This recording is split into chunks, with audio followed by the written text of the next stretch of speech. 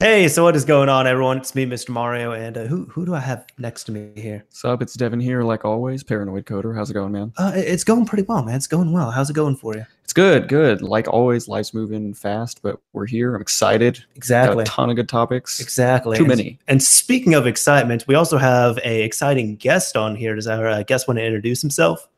Yeah, I'm Demetrius, also known as Modern Vintage Gamer. You can call me MVG on this stream there, Mr. Mario. But great to be here, guys. Big fan of the show and your channel. And yeah, it's awesome to be here. We got so many awesome topics to go through tonight, so I'm really excited about it. We truly do, and thank you for that. No, I'm a huge fan of your channel as well too. I initially got into your channel from it was the video that like you initially did that blew up. It was about the original Xbox, or it was like the original Xbox is still awesome, either 2017 or 2018. What year was that? 2017, and Okay, I guess I need to go back and update it for this year. But yeah, that you video totally should. just absolutely killed it. And I don't really know why it did, but there's so many fantastic and amazing memories of the original Xbox that I have, and obviously there's so many people out there that share the same sentiment as I do, and it really got people their nostalgia and all back together again. So it was an awesome video to make. I really enjoyed putting it together. I believe it. What before we get into this, just in case there's anybody who does not know who you are, I guess I mean, obviously you have a channel and all that, but what is your specialty? What all do you do?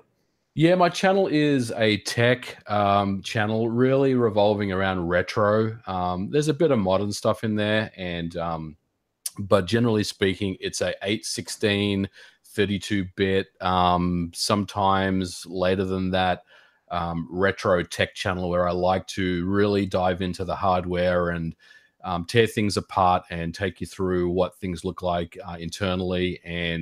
But there's always a emphasis or a focus on the gaming side. So I love playing games. I was a gamer when I grew up in my teenage years and when I was a kid, and I still play games today. So if I'm going to show something on my channel, there's always going to be some games that I want to show off as well. So yeah, it's a bit of fun. There's a lot of things going on. I got a lot of things in the pipeline. So if anyone out there is not checked out my channel, please go check it out. It's yeah, hopefully you'll like it. Yes, and his channel is down below in the description if you're checking this out on YouTube. So awesome. Feel free to check this out. By the way, I just want to say, ModChop, thank you so much for the $5 donation already. Dude, coming through. This guy always comes through. Yeah, much appreciated. I mean, it's going to become too much of a regular thing if you don't do it next time. It's going to be weird, right? I mean, gee. I know. Just kidding. Thanks. I know, man. Thanks so much. Nobody man. has to donate, but we always Yeah, appreciate it. So awesome. thank you. Yeah. Anyways, y'all want to get to these topics here? Yeah, man, Heck we've yeah. got a big list to get through. So let's. We do. No time to dilly dally. Yeah. Our first one, we're going to be talking about the first topic that is here, that is fused jelly. So what are you all thinking on this so far? Well, I mean, do we want to kind of address just the big floodgates? as a whole? Absolutely. And even though like we're checking out this article on Wololo about it, I'm totally cool just kind of fast forwarding down to April 2018, where there was the Haxing Day, where everything blew up. And Sir Mitz, thank you for the $10 donation. Damn. Yeah. Wow. Awesome. This is early on the stream, but Yeah. much appreciated. Glad to see so many people popping in so quick. Jeebus. It's going to be a good stream. People know. Hopefully. People know what's going on. We woke. Oh yeah. Yeah. This is definitely the one to be at. So it's good to have everyone here, and thanks for being so supportive. For sure. For sure. Yeah. Anyways, which one of you wants to take this one, talking about what happened that fateful April day, like almost shortly after Mod Chat? Well, I don't. I mean, I almost want to like. What were you guys? What happened? What were you guys doing? Did you guys like kind of follow what was going on? Coming back to the US, so I was kind of out of pocket for a while. So when I kind of landed in Dallas, I kind of checked my phone, and there was all this excitement and all these posts going on about the Switch being hacked and everything. So I kind of missed the window a little bit. So I think one of you guys should really kind of cover it, because I kind of got in a little bit later. So I mean, I'm cool. I'll go like just kind of my perspective on Sure. it. I had remember I was going through Twitter, and basically I can't remember who I saw, but basically one person was like, "Well, if everyone's already going to be leaking things, I might as well just release my work in progress thing I have now. And I was just like, what are you talking about? What do you mean everybody's already? And like faster than I could even look and find the things that other people were talking about, it seemed that new stuff was rolling out. So what was the date? Do we have like a date when everything kind of busted wide open? It's saying right here, you know, just looking at this. So around April 23rd, a dump of the Tegra boot ROM was published anonymously on the intertubes. That data in itself wasn't useful for the end user, but skilled hackers could use it to start looking for the vulnerabilities that had been secretly used by the 3 hacking teams. This in regards to Fail Overflow, Reswitch, and Executor. Right. This was big, and I made the assumption it could precipitate some of the carefully planned releases, but that was not an exploit yet. It just made it easier for lots of people to start looking for one. However, that leak triggered a bunch of follow-up releases from various sources. Some hackers started sharing scripts to help debugging the boot ROM with popular reverse engineering tools, among other things. Then less than 24 hours after the boot ROM leak, an anonymous source shared details of the recovery mode exploit used by Fail Overflow, Reswitch, and as far as we know, Team Executor. So they end up posting about this in a paste bin, and they said the cat was out of the bag. And this is the effect, and this had the effect of a bomb. Immediately, Reswitch Kay Timken released her work along with a detailed write-up on the vulnerability, quickly followed by Fail Overflow. Fail Overflow stated that they actually had secret plans to release all of their work on April 25th due to their disclosure policy. Kay Timken revealed that the planned date for the Fuse Jelly exploit was June 15th. The releases also confirmed that these hacking groups had been using the exact same vulnerability.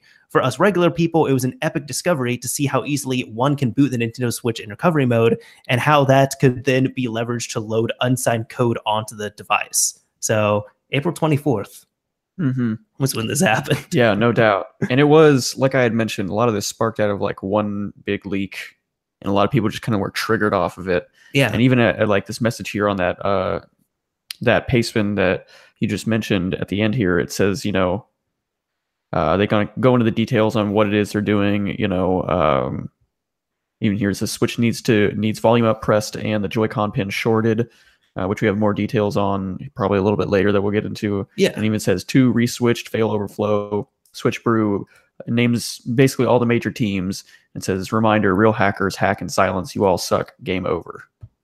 It's a pretty bold statement.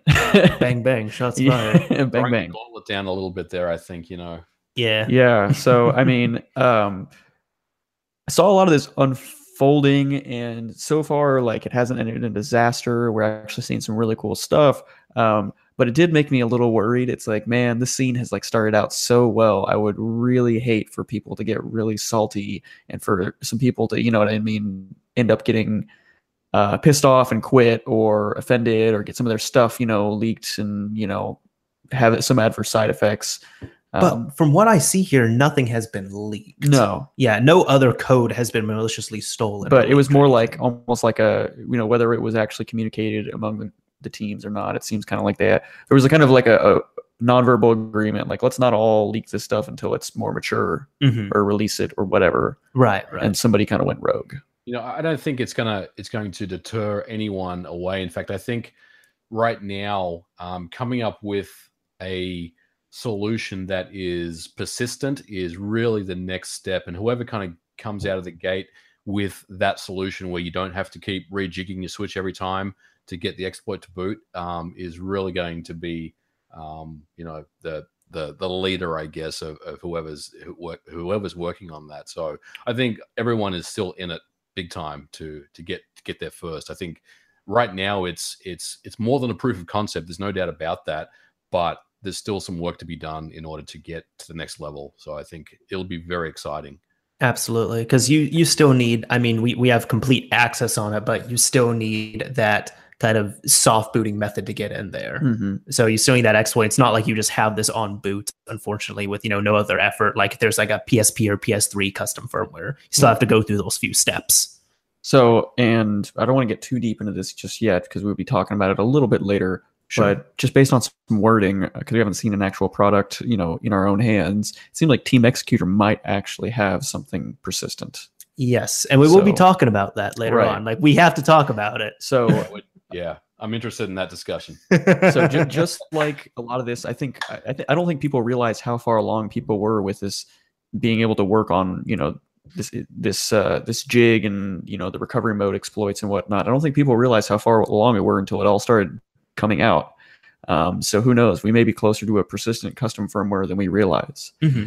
But before we get, I mean, so how do we want to tackle this? There was a lot that came out. We have some topics in here. Do we want to give the viewers or listeners a quick overview of this whole thing? Because we have a few points laid out, but I don't want to get too deep into the topics without kind of laying out maybe. No. And I think that's a good idea. MVG, what about you? Yeah, go for it, man. I think it's an awesome idea to basically give everyone an overview of what's been going on for sure. So yeah, there's a lot of developments. There's a lot of things. We're not going to cover them all. This is going to be probably really layman. If either of you two guys have something to put in, some input on this, please just talk over me. But yeah, so we'll try and kind of break down, you know, from start to finish, the steps that it takes and kind of the general overview of being able to, you know, hack any switch on any firmware, any model that's out right now. So essentially, like we've kind of mentioned already, it all starts with this jig that you can buy online or you can make yourself. Mm-hmm. And it really, all you need is a piece of metal. So a paper clip or something like that will work. And these jigs that you buy online are 3D printed and they already have this metal installed in the proper place. If you buy a 3D printed jig, you have the benefit of being able to just slide it into the Joy-Con railing, the right one to be specific. And if you essentially short out the first of the 10th pin at the bottom of the Joy-Con railing. Pins 9 and 10. It's 1 and 10.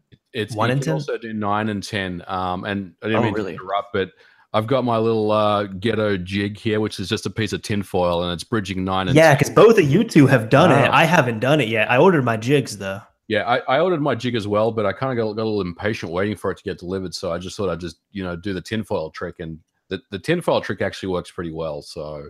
Well, I'll have to look into the tinfoil trick. Maybe we can talk offline a little, because I did a paper clip, and I got it lined up once, and it's kind of hard to see because the pins are really small. I did get to do it. It's kind of a frustrating experience where if you don't get it, then it boots up and you have to wait to power down. And I did it several times, but that is interesting. I had not heard that 9 and 10 works. Yeah. So no, that was the initial one here. I even have it up on screen showing what Fail Overflow had shown with this, which they jokingly, there's a true, but it's pretty tongue in cheek. It's saying, you know, Switch X Pro compatible with all firmware versions, SAR-less technology, no disassembly required. Right. Yeah. So they had this up on here. And also they said this is available at your local hardware store. Right. Yeah.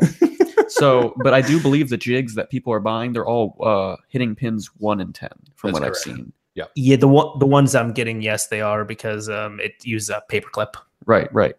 So a couple different ways to get it, but essentially you're shorting out these pins where the Joy-Con connects to the Switch. So you're taking off your right Joy-Con, you hook up your jig while your Switch is powered off. And then if you power it on by holding the volume up and power button and everything is lined up correctly, you will not see anything. Actually, it will be a black screen and you'll be in recovery mode. So if you don't see the boot logo, if you don't see it booting up, you're good.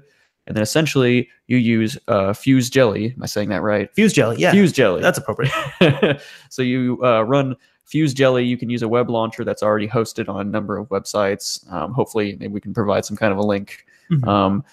You upload a payload to this website that essentially is kind of launched on your phone. Not your phone, your Switch. I don't know the exact technical details there of how everything works, but you run a payload from your computer on your phone or even an Android device. I don't know if anyone's tried that. You need some device that can push a payload to your Switch when it's in RCM mode. Right. So you used an Android phone? I use my phone and my Switch, and I just use a USB-C cable, and it works fine. In fact, I'm going to be making a video on it at some point, just kind of showing you how I did it. So yes, awesome. That is so awesome. Yeah, that's really cool. Easy. Because, you know, when I saw the exploit, and then I heard that, you know, any Switch is exploitable, I thought, you know what, I'm going to try this myself and really see how difficult this is or how easy this is, and it's trivial. It really is. Yeah. Mm-hmm. So yeah, I mean, whether you use your phone or, you know, a PC or something like that, you load this payload and you basically get a couple options where you can boot into what's currently a pretty rudimentary custom firmware that I don't know if there's anything much more on the one that I used other than Homebrew launcher support. But and which one did you use? I can't remember. Was it Hecate? I think so. Okay. Yes, yeah, that's what I used as well. Okay. I'm waiting for Atmosphere. So that was like the forked version that was like firmware 5.0 compatible with the homebrew launcher. So there were some slight modifications that needed to be made to make it compatible with more modern firmwares.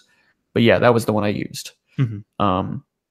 So as we'll get into here shortly, there's some other custom firmwares in development. There's even a few other Fuse Jelly, I believe, was not only like the web launcher, but is also like kind of the bootloader for this whole thing, I believe. Yep. So there's a few bootloaders, a few custom firmwares in the works.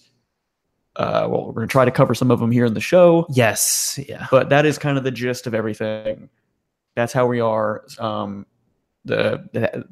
Custom firmware, whatever you boot into, whatever payload you run will persist over sleep. So you can, hit the power button on your Switch, come back to it, it should be good. Mm-hmm. But if your Switch dies or you power it off completely, you will have to reinitiate the custom firmware currently. My experience is a little flaky. And that's something that we'll definitely get fixed over time, but it works.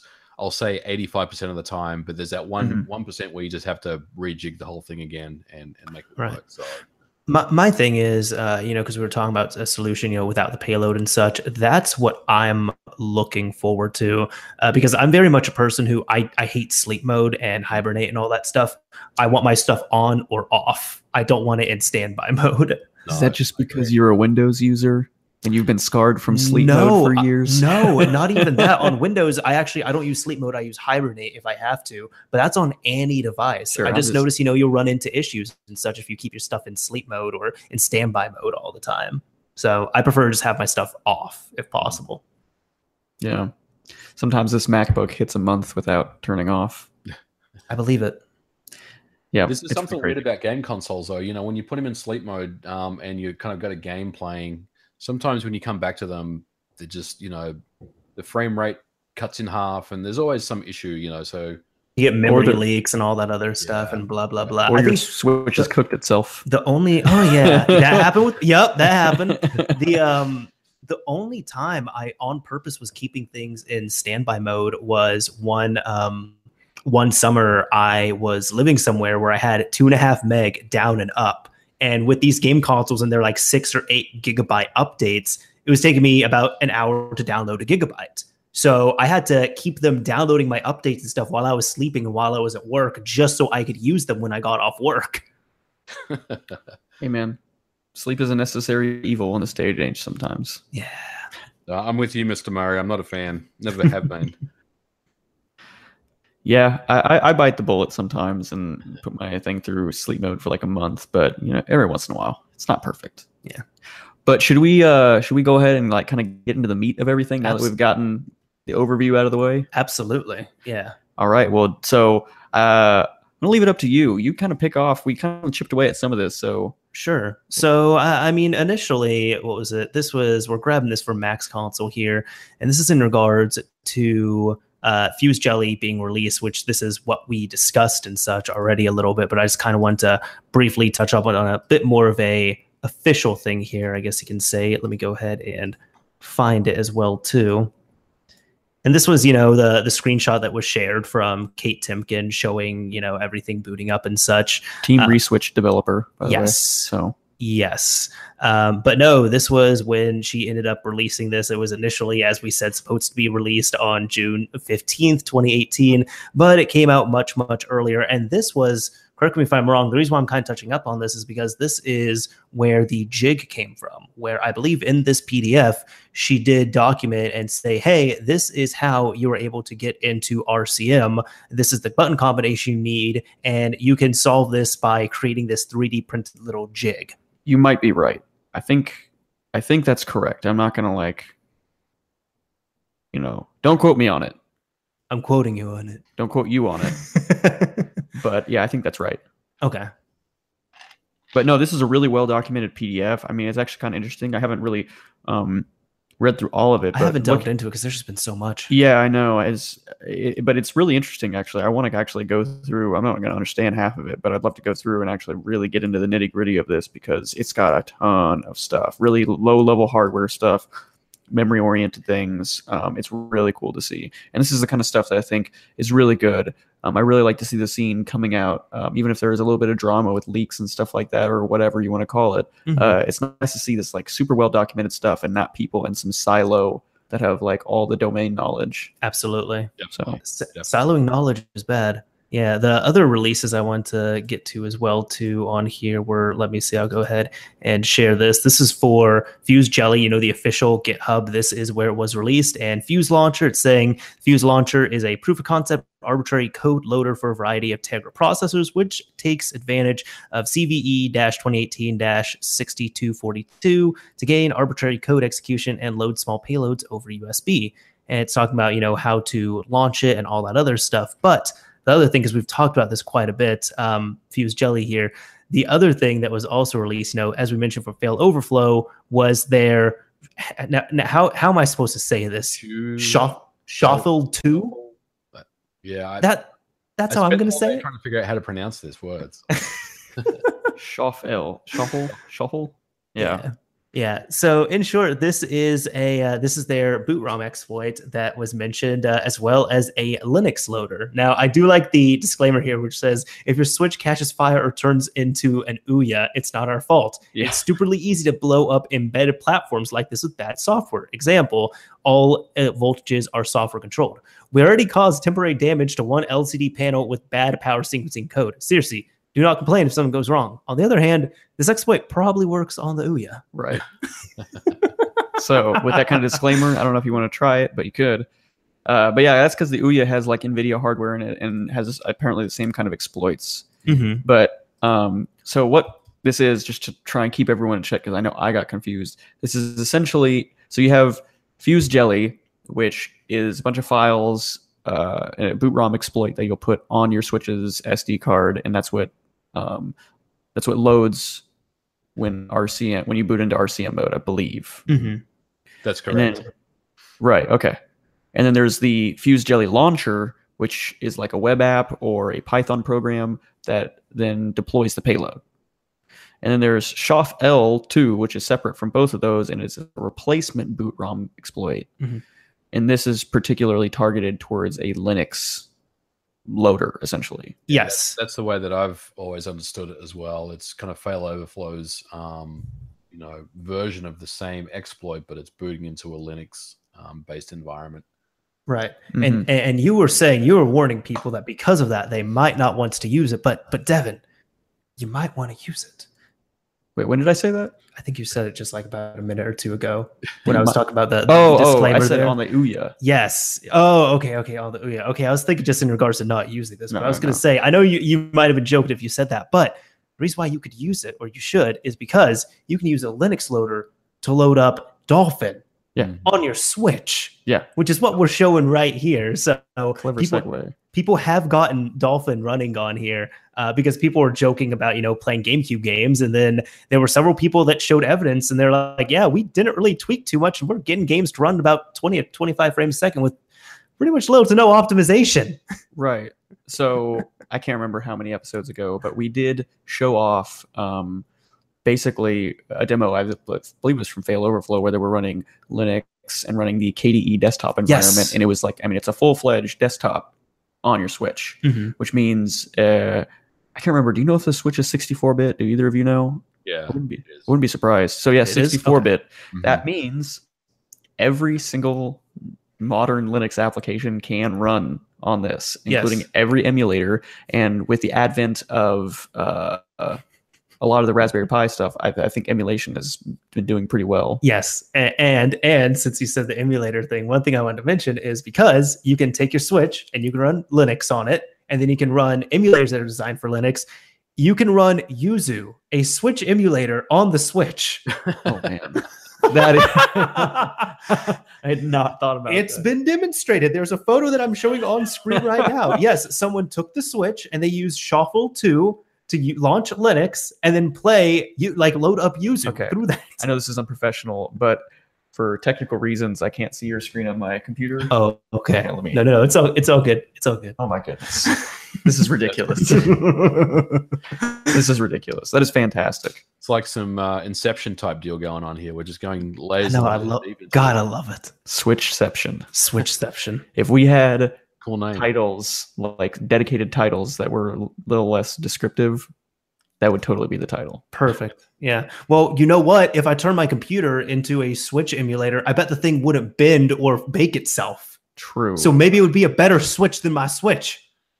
Sorry for your luck. My goodness. It's all good. I got my Switch back, by the way, everyone. I got my Switch back. Is it bent? No. Really? Yes. You look so happy. I know. I missed it. I legitimately missed it. Dude, Because I it's had to, just I in had- time too, right? yeah, I had to send it back twice this time around.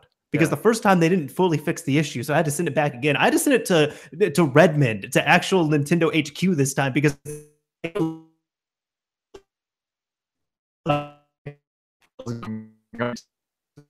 don't know. Oh man. I wish you all the luck in the world. Thank you. I This appreciate is it. the best time to get into it. So hopefully they at least will survive you, at least getting your jig so you can experiment. Well, that one I'm gonna keep untouched because Oh, I have yeah, two. that's right. I have two switches, so my 3.0 switch is going to be the one that I'm gonna jig up and stuff, and that one's in perfect condition. No. I know. And then we talked, and I think I'm going to look at prices and just compare just because I don't know. But like now I'm having a hard time figuring out what Switch to buy for my second console.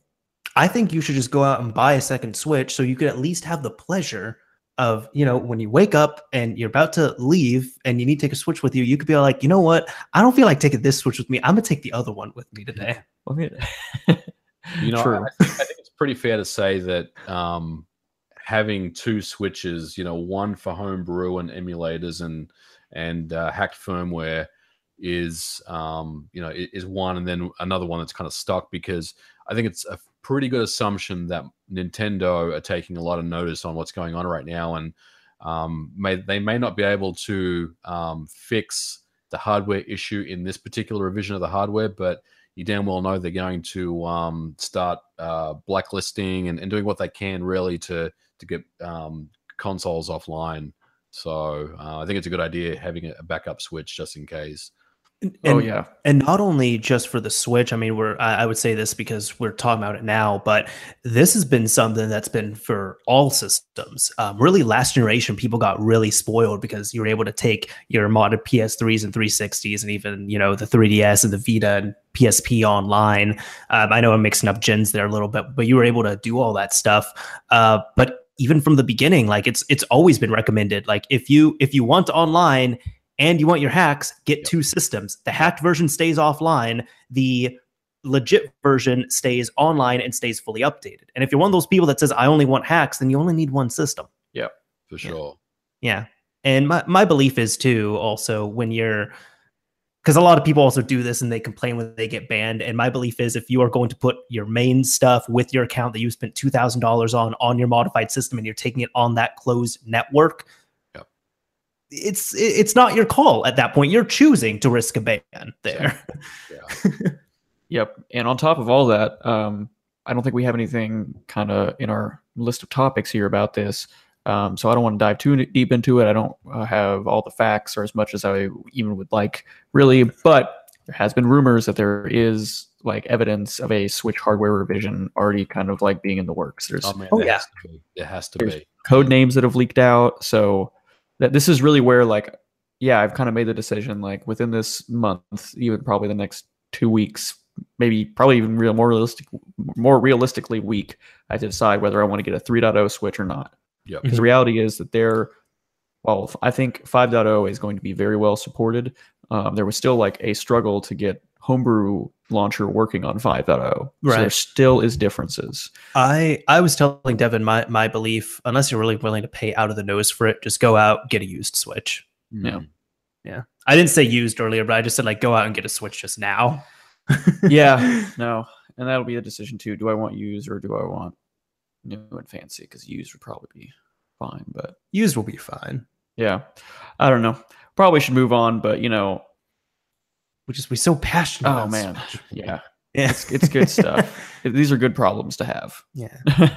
Now, our next topic, the one we have up here, I have not utilized this. I'm quite sure both of you have, though, at least in some capacity. So Sounds like it. I'd be more trusting if one of you all took this topic. For sure, man.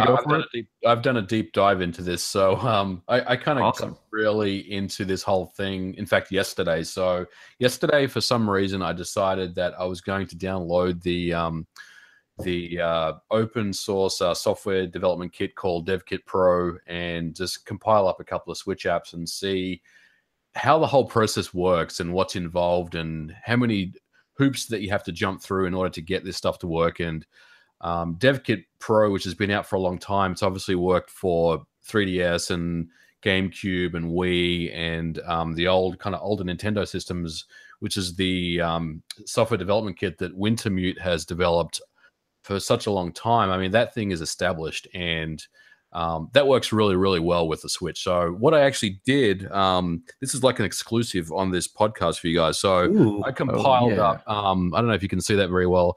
I compiled up Outrun on the Switch. And so I got this up and running in about, I'll say about 4 or 5 hours yesterday. So very nice. If anyone's a developer and they want to know, how hard is it to get apps to work or Homebrew to work?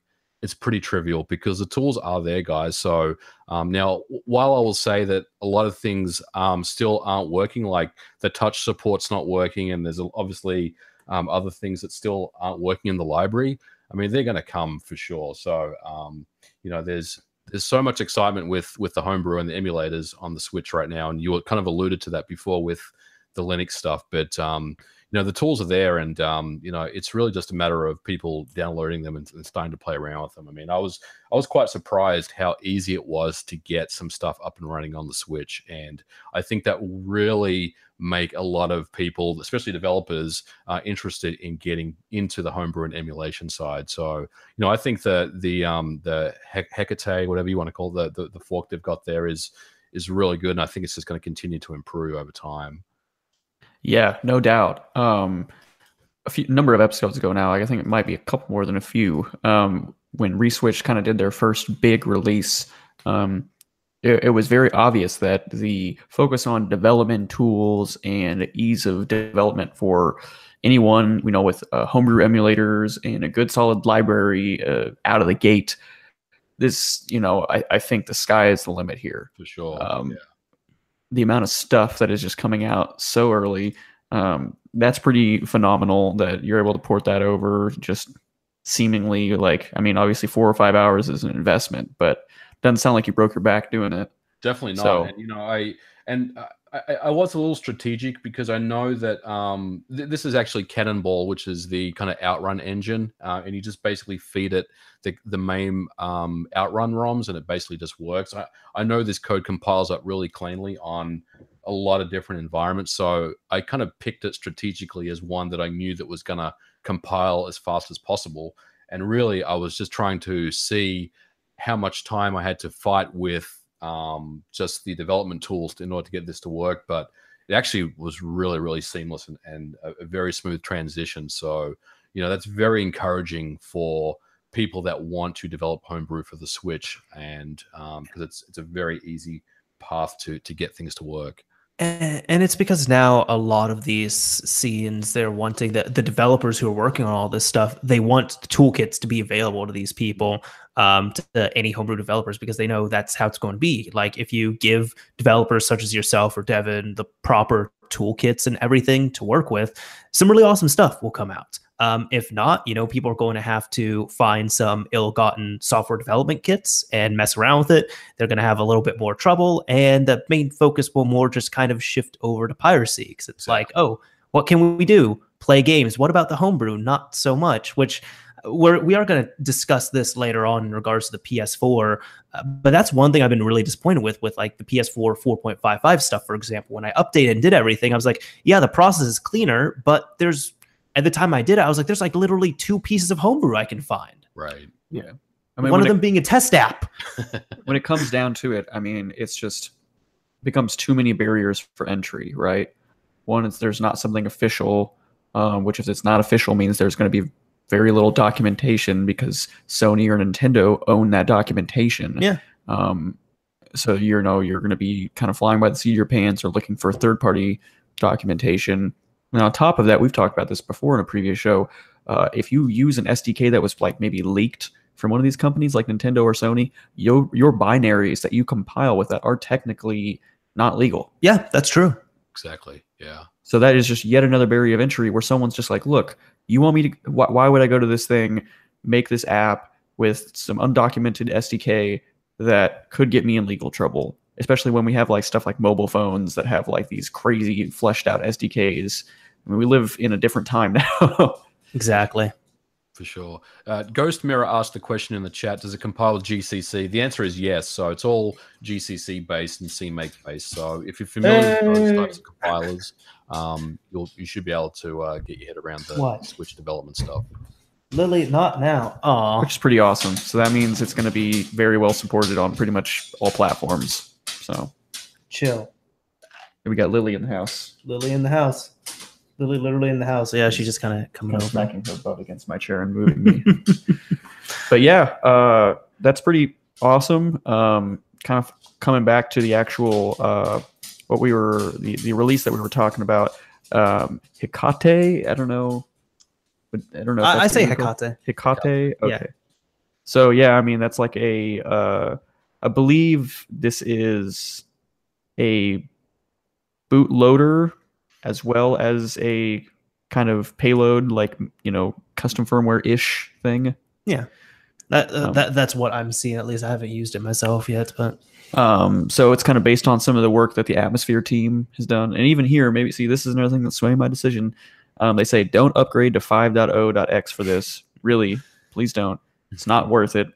Wait for proper Atmosphere, which will be 100 times better. Well, and the thing is with this is that this one was compiled specifically for 5.0.x. Correct.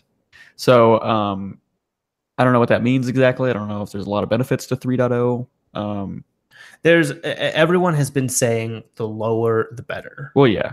Yeah. I think that's just a general rule of thumb when you're talking about hacking. Mm-hmm. So, but the scene is moving so quick. It's hard to honestly tell. Right. Now, all the information. I did want to ask you all, because I know you had messed with this, both of you, but the only Switch hacking I have done has been on my 3.0.0 Switch, where you have to run it all through, the DNS server and all that stuff and launch it that way. Now, it looks like the methods of launching here are much cleaner and faster and more reliable, but it looks like the homebrew support and stuff is still just about the same. They're like, we were trying some emulators and just, low frame rates, games not working too well, blah, blah, blah. And does that seem to be about the same right now in terms of the homebrew that's currently out? I do not know. I did not run any homebrew. I got into the homebrew launcher earlier today. Okay, which the homebrew launcher is fine. That's been stable.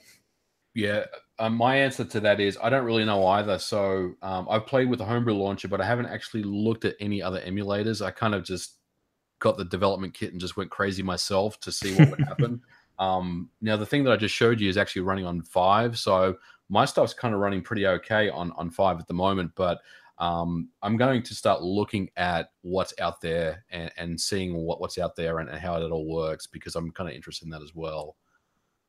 Yeah, because in all reality, I mean, I've been saying this from the beginning, the Switch is like the best emulation machine possible. You can get all those going and stable. Oh, man. Yeah, that'd be cool. Nice. That'd be cool. I don't know. We're going to talk about the PS4. I've still got... I guess we're talking about it from a portable standpoint. True. Yeah. True. Yeah. We standpoint, yeah, it's untouchable for sure. Yeah. From a quality foreshadowing standpoint. True. PS4 still looks good. Yeah.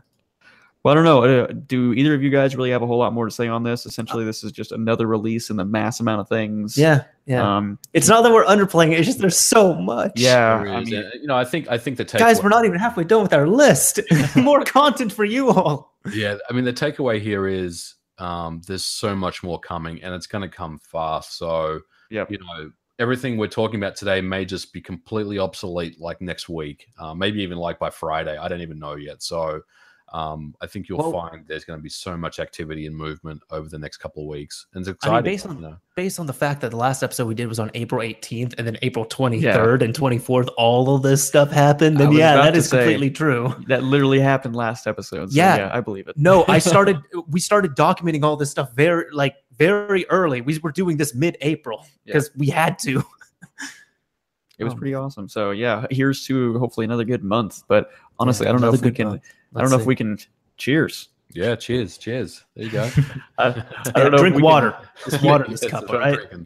I don't know if we can keep up with this every month, though. Oh no, no. So here's to more Switch stuff coming out. But breaks are nice. Yes, breaks are nice. And speaking of breaks, that doesn't really have much to do with this, but we do have an article from Kotaku, which I don't believe we have ever had them featured on here. Really? I don't believe so. Huh. I don't believe so. I don't know. I find that kind of surprising, but okay. I guess a lot of they don't really cover modding news all that much. Sometimes, only if it's something really that is big. Really eye-catching like this. But the title that they used here, which we're going to go into more detail with, is Nintendo hacker is trying to make a virtual console for his Switch. Which, in short, does he just have the front end for the SNES Classic running on here? Or is it the actual SNES Classic stuff that's running on here? MVG, do you know for sure? From what I can, this article is a little vague, I guess, in the way it and they did that, and they did that for the masses, right. But they talk about the reswitch tax. So obviously, he's exploiting his machine. So I kind of got the feeling that he's just coding this up with development tools, whether it's the official Nintendo SDK or the kind of open source ones. It's pretty hard to say, but I kind of got the feeling that he's just coding this himself. So, yeah, and I haven't looked at too much of like how the Super Nintendo Classic code runs, but I mean, basically those are little Linux boxes.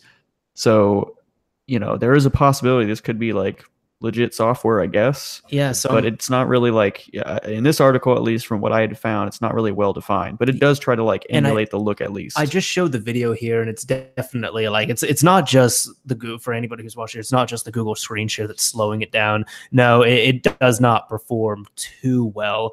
And he doesn't boot up any games, leading me to believe that this is just the front end. But his dream is to have this available on here because, as you all know, this is kind of some official news related to the Switch, but Nintendo is not planning to bring a virtual console to the Switch. Yeah, not in the traditional meaning of the word. True. Seems like they're going to be releasing classic games under some kind of umbrella right now. They've already done that as well too with Neo Geo. Well, yeah, but like we're also getting NES games with the Switch Online paid service. Yes, which I think is really cool that you can play those multiplayer online. Yeah, that's pretty incredible. Which is very much so different than the traditional virtual console that we've seen. Aside from, I believe the Pokemon games that were released on the 3DS actually had multiplayer, which was pretty cool. The original Pokemon games? Mm-hmm. Interesting. Like online multiplayer? I don't believe so. I think it was local. It was local multiplayer, but you could do trades and you could do battles. Gotcha. Even though it was a virtual console. So traditionally, the virtual console is basically an emulator wrapper for a single ROM. Mm-hmm. I don't know. It's going to be interesting. I would love to find more information about it. But right now, it's just the front end. It looks cool. Yeah. If anybody that's what it's for. Listening or watching has any more information, any more like low-level details, definitely send it to one of us because I'd be very curious to dig into this. For sure. So, we do have one more thing in regards to the Switch here. Who wants to take this? Oh, man. Team MVG, you sound like you had some opinions already. I'd love to hear you kick this off. Yeah, and MVG and I we kind of discussed this a little bit on Twitter, but now we get to do voice to voice. So this will be fun. Yeah. Well, so Team Executors got their product, and I think they kind of put out a video either today or yesterday, kind of showing it off. I think, and you guys tell me if I'm wrong, but the price is $35. Is that the price they're kind of trying to sell? Kind of. So that comes into another thing. So it seems that Team Executor is going to be selling two products for the Switch. The hardware and the software. Well, I guess. Right. Yeah. So the hardware, I think, was $35 and the software was $25. Was it? Or like Correct. 20? Yes. So that comes to a total of, what is that? Like $60? No. The pro version of this is going to be the software with the hardware. Right. Or you can buy the software alone. Oh. So technically the hardware is, if you look at here, the hardware is worth $10, but the software they're valuing at $25. Okay, I did not get that. That makes me feel a little bit better about the price, to be honest. Right.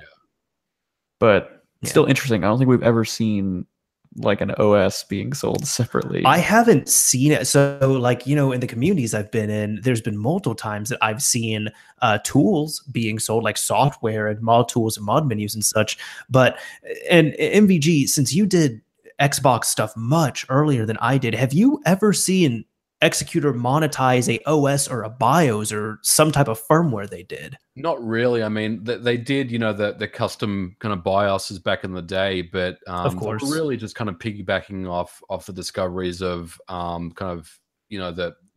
people that kind of discovered these things. So yeah, I mean, this is interesting because the software piece of this is a little unprecedented for them. They really kind of just focus on the hardware side. So my opinion of this is, look, Team Execute have been around for a very long time, so they're not here for a quick cash grab and then they're going to move on. I mean, these guys have been here since the beginning of time. So, but having said that, one thing I will say about those guys is they're very, very good at making a product for the average Joe that doesn't want to stick a paperclip down the side of their Switch and hope that they don't mess up their system. They've come up with a solution that kind of makes it easy for the noob or the person that doesn't really want to get their hands dirty too much. And look, they've done that for such a long time, and they've kind of mastered that art form of marketing it and getting it out to the masses and making money from it. So love them or hate those guys. I mean, they're in the game and they're not going to go away. And I'm interested to see what they come up with. I mean, there's kind of rumors about copyrighted code that they've lifted from other groups and all these different things. So okay, I think so. They're pretty much rumors at this point, but yeah. So I was gonna say, like, just with Team Executor overall, I do have some conflicting opinions. That compared to that, just respectfully, and it's more, I more remember them because I got in with the 360 scene, and it was more, they would always, I knew them for releasing a chip and then releasing another revision and another revision and another revision, and just kind of keep putting out these new pieces of hardware here and there. With this, I don't think they're going to do it as much. It's okay to say it's a cash grab as well too, because it's a company. They're not doing it for the fun of it. They're not doing it for the community. They are a company, so they're looking to make money with this. What a lot of people haven't liked, however, is more just a lot of people are siding with like the straight up monetization of piracy on here, where it shows, obviously game loading. So the video that I demonstrated on here for you all, they took a dongle that had the payload, presumably, and they popped it into the bottom of the Switch. They took the jig, popped it on the side, got the console into RCM mode, and then launched their custom firmware. Their custom firmware, it launched just fine, except the only thing we know is that it has game loading, and it should have homebrew, but we didn't have any, like the game seemed to load just fine. We didn't have any true homebrew demonstrations on there. So we don't know of those details of it all. But also a lot of people just don't like the fact that, I mean, here, since you have to pay for a license for the OS, they are going to be monetizing the OS. So it's an OS that's going to be designed to, boot up, play homebrew, play games, which I'm sure the free stuff is going to do, just like we've seen with anything else on there. They are putting a license on there as well, too. A lot of people have really not liked that because it's like the main focus that they're kind of saying here is going to be game piracy, of course. And I don't have an opinion on that either way. I'll just be honest. But, they're kind of putting that out there. But at the same time, then I just find it ironic, at least, that they are putting a license on that software that's going to be used as well, too. the main thing I see that they have down is a lot of people are saying, oh, you can just use a phone if you want this portable. I don't want to hook my phone up to my Switch every time I drop the payload. I'm with you there, man. I agree. I like the idea of that dongle, Yeah. but I'm sure that's going to be reversed as well too. And just like Yes. there's going to be a cheap dongle that will be out. People are going to say, hey, buy this, take this bin file, flash it over. You got your payload on boot. Literally all you need for that is like a very basic Linux board that fires up as soon as you plug it in and runs a Python script with a binary that's preloaded. I mean, it's small. I'll give them that. It's smaller than even like a Raspberry Pi Zero, but we're not talking about something. There's not even, unless you want to get their specific software, there's not even really any reverse engineering that needs to be done here. This to me looks a lot like the Gateway 3DS of the Switch. So what I was going to get into, it's interesting to see. So I remember when the Gateway 3DS really was kicking off and stuff like that, when I was really first getting into the scene.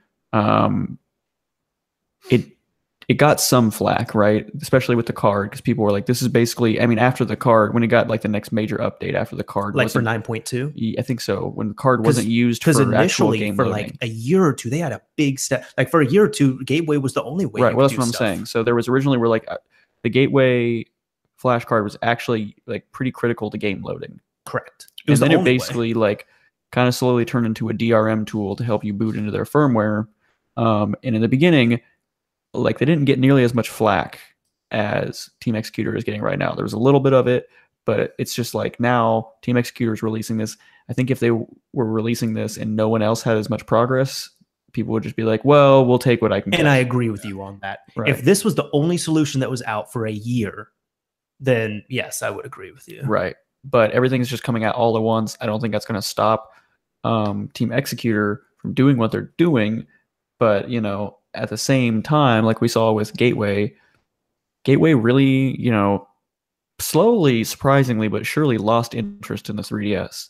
Yeah. Literally, I think if we go to Gateway's website, they still have like their last blog post is like going to release the final beta of basically our ARM9 loader hacks. Their initial ARM9 loader hacks is still in beta, and it was shit because at that point, like breaking things. It was like Gateway was like 4.5. Gateway was good, and then 9.2, it was still good. And then people figured out how to use the Gateway software without the card, and you were pretty much able to do everything, which was downgrading, dumping, etc., except for booting into the custom firmware without the card, which that's fine for the most part. Yeah.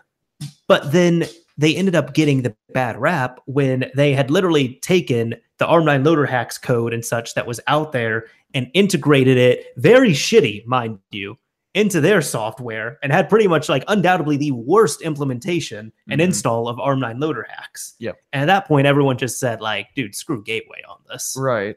And so, yeah, that's the one thing I would hate, to get this hardware, get this stuff, and then, you know, however long, you know, we have no evidence, that this would actually happen, but it would stink to be like, look, everyone else is doing everything we're doing and better, so why continue to invest in this? But, you know, we'll see. The product hasn't even gone out for pre-order yet, though they were saying, I believe, later this week. There are pre-orders out, really? I believe. Yeah. Okay, well, maybe they're out now. I think earlier this week, like on Monday, they had said later in this week that they were going to be. On Monday, they said that. Today, they announced everything. There's a few websites where you can get all this. So I think you've definitely got a decent amount of time on it before anything happens, but we'll see. Are either of you guys going to pick this up? Yes. I'm thinking about it. I want to look at the product at least and see how well it works. I mean, you kind of touched on it before. You know, I can load a payload from my phone, but I'd rather just have a little USB thing I just plug into my Switch and get it. You know, for me, if I'm going to write homebrew on this thing, I'm going to be rebooting this thing constantly, you know, putting new executables on there. So I want to get this thing up and running as quickly as possible. And at the end of the day, if the executor product gives me that feature, then that's what I'm going to go with. You know, ultimately. Now, you did mention the licensing thing with the software. I wasn't actually aware of that, so that's something that's kind of new to me at least, and that is interesting. And you know, it's a little I don't know how I feel about it, but Yeah, I also kind of see what they're trying to do as well. They definitely want to monetize the whole thing. Well, because at this point, I think the most valuable thing they have and they're aware of is their software, their custom firmware. So that's why they're selling that individually. One thing I do kind of have this little conspiracy and thing I want to discuss as well too is if you all remember when this was initially announced, they said they were going to have a solder and a solderless version. We mentioned this. Yes, we mentioned this. So this was obviously the solderless version, which is like, okay, cool. You got something to load the payload. You got the jig, the exact same jig, mind you. But where's the solder version? Yeah. I ask you, where's the solder version? Because my prediction was that, like, when all this stuff was announced, my prediction was, okay, they're probably going to make a QSB that you solder into the right Joy-Con, so it keeps those 2 pins shorted, because Team Executor loves their PCBs. That's it. And circuit boards.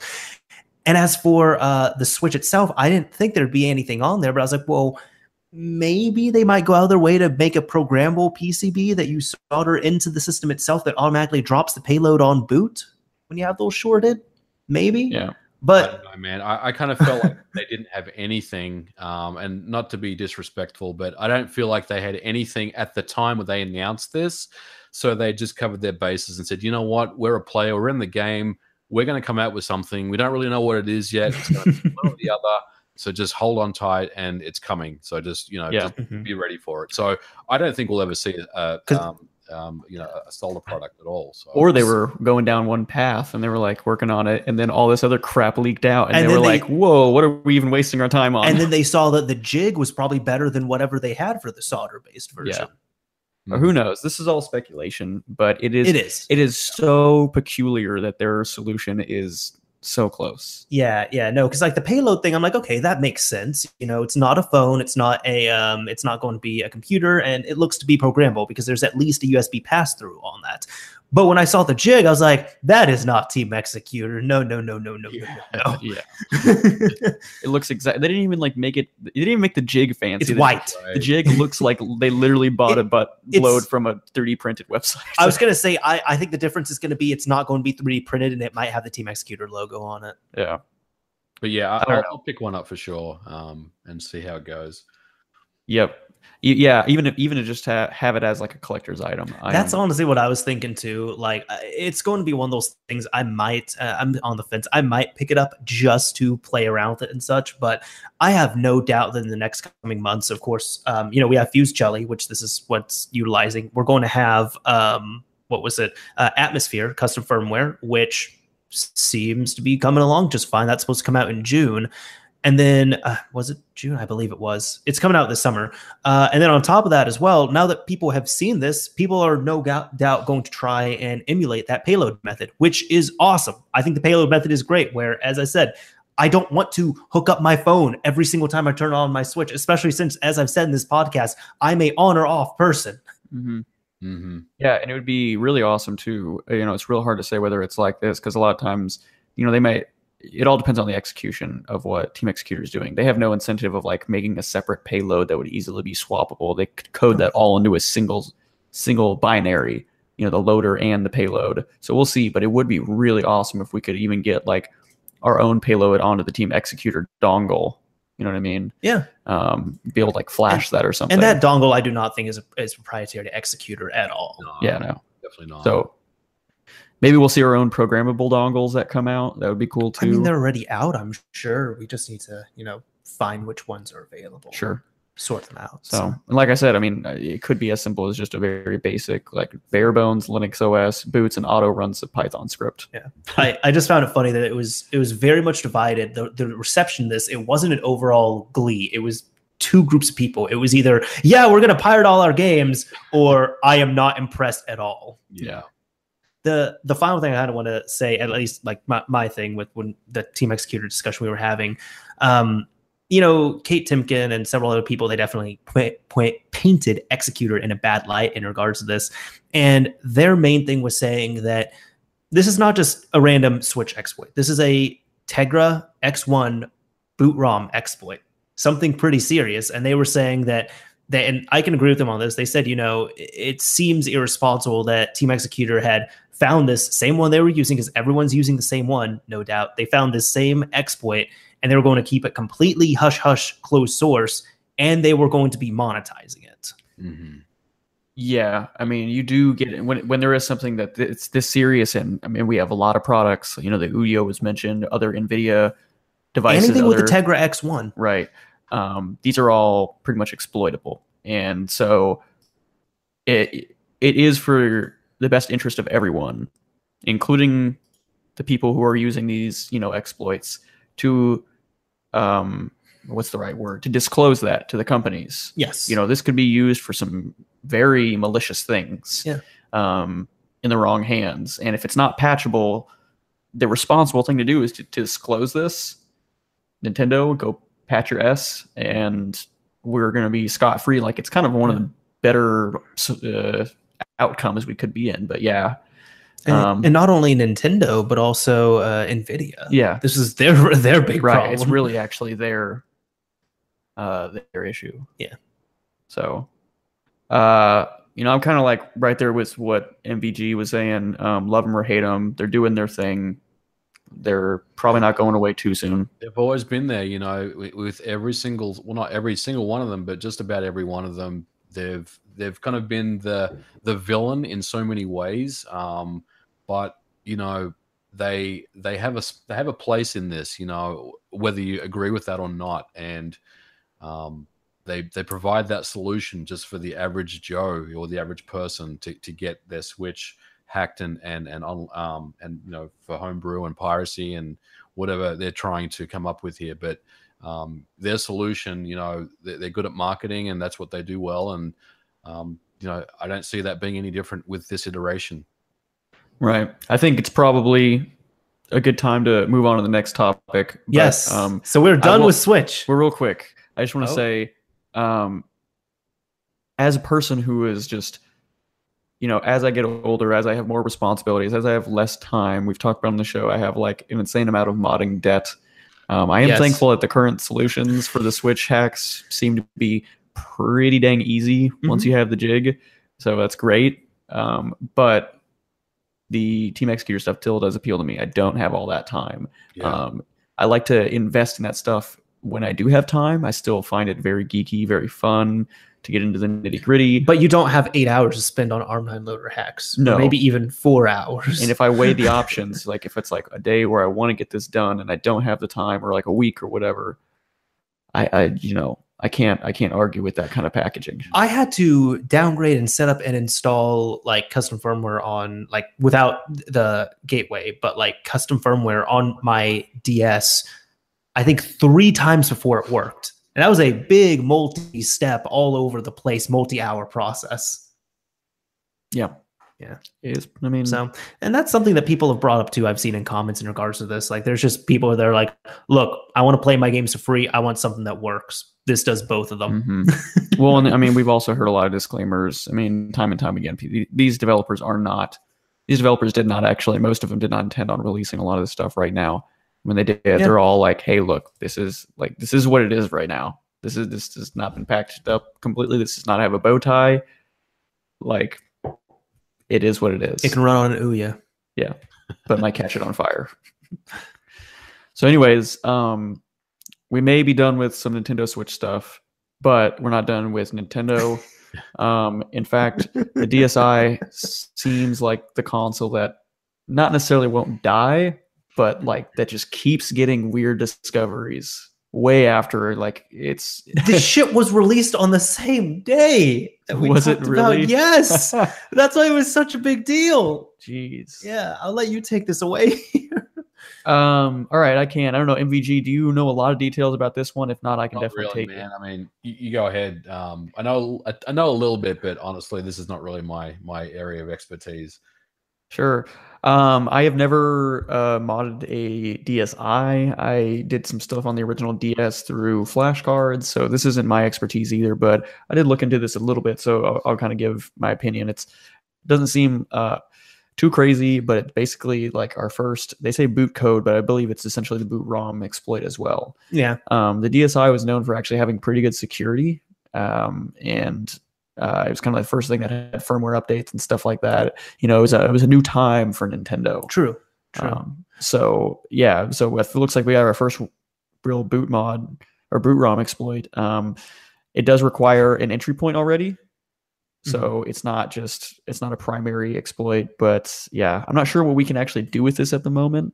Yeah, I mean, it's there at the moment. We can't do too much, but it's just like the thing of, God, like everything was releasing that day. And then also out of nowhere, DSi boot ROM. Yeah. Don't forget about me, guys. Yeah, exactly. I mean, I don't want to downplay and call it a meme, but it was a meme amongst everything. Because when this came out, people were like, what the fuck is happening today? Yeah, pretty much.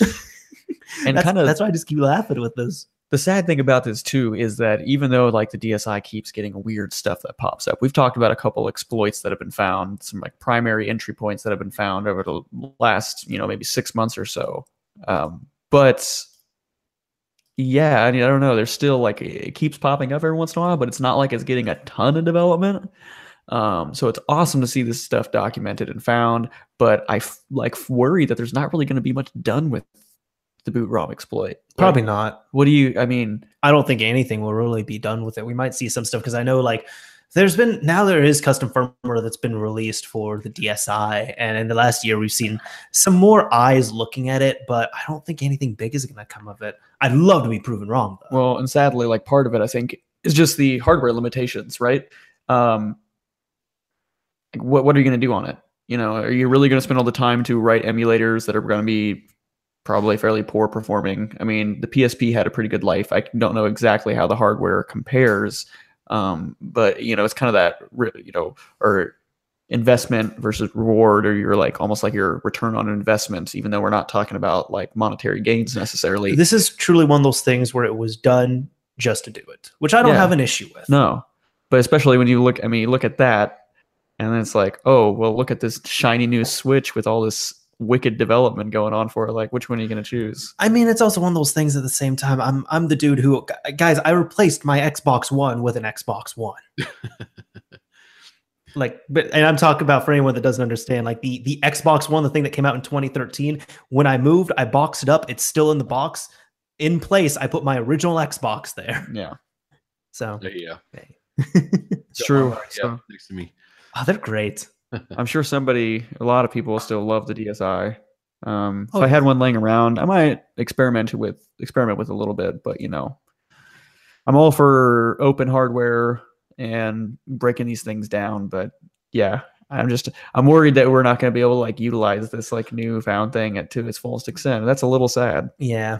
Yeah. But I'm all for new things coming to older systems. Like, I think this is still, I don't know if this has been released yet, but I know like several years ago, DRM was like fully cracked on the Sega Saturn, where the video card that goes into the back of the system, people have thought of like making flash cards and emulation. Well, they've made drive emulators for the Saturn, but they've thought of using the cartridge slot at the top to play ROMs and ISOs and such. But nobody ever really looked at the data port in the back that was designed for the video CD add-on. But there was one guy who looked at it, and he was able to successfully get games running through that extremely well. So I think that's still yet to release. I do want to pick one up whenever it does come out, but it's just you need the proper person to look at it. Yeah. The reality is the DSi really isn't that old, and one benefit you do get is being able to archive these consoles a little bit better. True. Yep. So having more access to hardware, I think we've been able to back up games on the DSi. I don't even know how many DSi specific games there were, but I think those kind of archives we have, but more is always better in these kind of situations. True. Especially considering the DSi is now well end of lifed. It's not really going to be costing Nintendo anything. Really only gains here. Mm-hmm. All kinds of gains. All right. Well, we still have plenty of stuff to get to, so I think we're like maybe halfway through. I don't know if you guys have anything else to say on the DSi. I'm good. I want to move on to the next stuff. Yeah, I think you're the rightful person to take this next one. Am I? I don't know. MVG, what about you? Oh man, this is all you. I have my opinion. Y'all, I want to hear your y'all putting so much pressure on me. All right. You like it. Don't lie. No. It's fine. It's fine. I don't mind. So yeah, no, let me go ahead and share this here. So on the same day, we got the Switch. No, we didn't. Yes. We got the Switch stuff. we got the DSi boot ROM, and we got El Dorito taken down. Yeah, no. So, in case anyone did not know, El 2 out of 3 Dorito. ain't bad though. Come on, let's be real. Yeah. But yeah, it's kind of sad. Yeah. Anyways, so what ended up happening was, in case you don't know, El Dorito is a modification for the game Halo Online. Halo Online is a unreleased PC exclusive for that was in the Halo series. Which I'm not a huge Halo fanatic, but I definitely liked it. It had its place in my heart back in the Halo 2 days mainly. Mhm. I had not heard of Halo Online. It was designed exclusively for the Russian market. It was going to be a free-to-play type game. They were going to integrate microtransactions into it, or I believe they had. It was in closed beta for quite some time, Mhm. and it was essentially Halo 3 on PC. Yeah, Not exactly that, but it was essentially Halo 3 on PC. So the did they game, do like any marketing or any beta release for the US, or was it hyper focused on Russia? it was only Russia. Wow. It's similar to other games, like for example, Call of Duty Online is China exclusive. There's Borderlands Online in some other countries, and it's just one of those titles. So what happened was it was in beta for a while. People found ways to get the beta and play in the US and other places, and then El Dorito, that's initially what it was called. There's 2 versions, but El Dorito initially came out, and it essentially not like Doritos. Dorito. El but like, Dorito. Yeah. ELDEWRITO for No, our audio listeners. this was El Dorito. What? Yeah, so let me What? explain it. So the build itself of Halo Online, like the EXE is El Dorado. That's the official one. So then the initial thing was El Dorito, and this was to crack it and play it offline, and they added some Forge in there too. And it initially got a DMCA because I believe the initial release of this modification had a copyrighted, had the EXE for Halo Online in it. So they removed it. It released only the mod. It was fine. And then eventually El Dorito became El Dorito. And we've gotten all these releases. And on 420 Blaze It, they released the 0.6 update, which they did a ton of hype, a ton of marketing for. It got more attention than it ever has, undoubtedly, to the point where big Twitch streamers were playing it and going nuts. Devin has this tear mark going down his face now, but no. So now I'll go ahead and stop sharing this well too, because it's just been up on this page. But then it was taken down. So we're going to discuss the takedown a little bit now. 343 Industries, they ended up explaining how Halo Online came about, why it was, well, they didn't say why it was canceled, but they talked about, the closed beta of it. And they essentially said, look, like, we think this is cool. We think this is awesome, but this doesn't negate the fact that this is a modification for a game that is not abandonware, is not open source. These assets belong to Microsoft. Mm-hmm. And we think this is cool. But legally, Microsoft has decided to step in, which I'm saying that incorrectly. I need to kind of correct that on there. So it had to get shut down, in short. And they just essentially came in, Microsoft. They said, hey, y'all need to cease development of this. The main issue that Microsoft was having was the mod is fine. So El Dorito is fine. I can give you El Dorito, and it's okay. I can give MVG El Dorito, and that's totally fine. I can post up a download link, and that's fine. The issue comes into play of the build of Halo Online. The build of Halo Online is not to be redistributed. If I give you a build of that, that's when it becomes illegal. For anybody, I think it's appropriate because this came out on 420 initially, but it's kind of like weed and glass, where you can have your glass, you can sell it, you can do what you want to with it, and that's fine. It's legal to smoke weed out of it. It's legal to buy weed. It's legal to sell weed in many different places. In these same places, glass is going to be okay. It's kind of like, think of Halo Online as weed, and El Dorito is going to be the glass in this situation here. Because the mod is still available. You can download the mod itself. But what they were going after was the mod and game in one packs and any download links to the build itself. Right. But this isn't something that's like super uncommon. I mean, yes. Right. Kind of like almost going back to the, Team Executor example that MVG gave, where it's like, yeah, this is like for the layman, this is great if people just want to boot it up and go. Yeah, like having it all bundled is fine. But I feel like the type of people that are, I mean, I guess not. If we got Twitch streamers, a lot of mainstream people, maybe they wouldn't have gone through the effort of patching something. But like, I feel like a large portion of people getting involved in that would be willing to patch it. The patch process is very easy, though. You take the build, you drop the patch in, you run the patch. Right. Yeah. So that's why they have to keep them separate. But in short, that ended up happening where 343, they came out and they said, hey, look, we canceled this for reasons. We're not getting into it. Microsoft issued the takedown, but we are aware now, for some reason, they said, now we are aware that you all want Halo on PC again. Right. You all want a proper release. Now you are aware. You had to take a game that we canceled years ago and reverse it and make a mod. Yeah. Make a mod for it. And then wait for Microsoft to come in and say, hey, you need to stop development, all this. Oh, now we know that you all want Halo on PC. We didn't know that. We're sorry about that.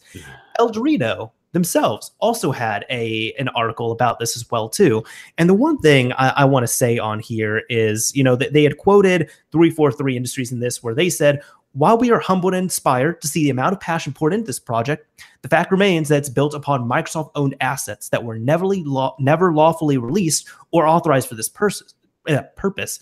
As this project reverberate, I can't speak, across the community, our team took a step back to assess the materials and explore possible avenues. While Microsoft, like any company, has a responsibility to protect its IP, code, and trademarks.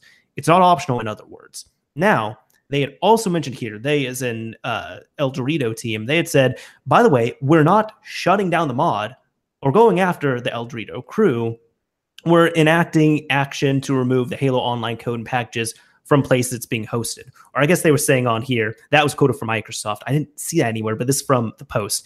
Either way, now, El Dorito team is saying there was no cease and desist, no DMCA, just a brief conversation about what they suggest we do.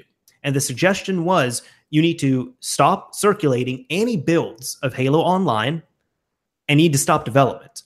But the game is still playable.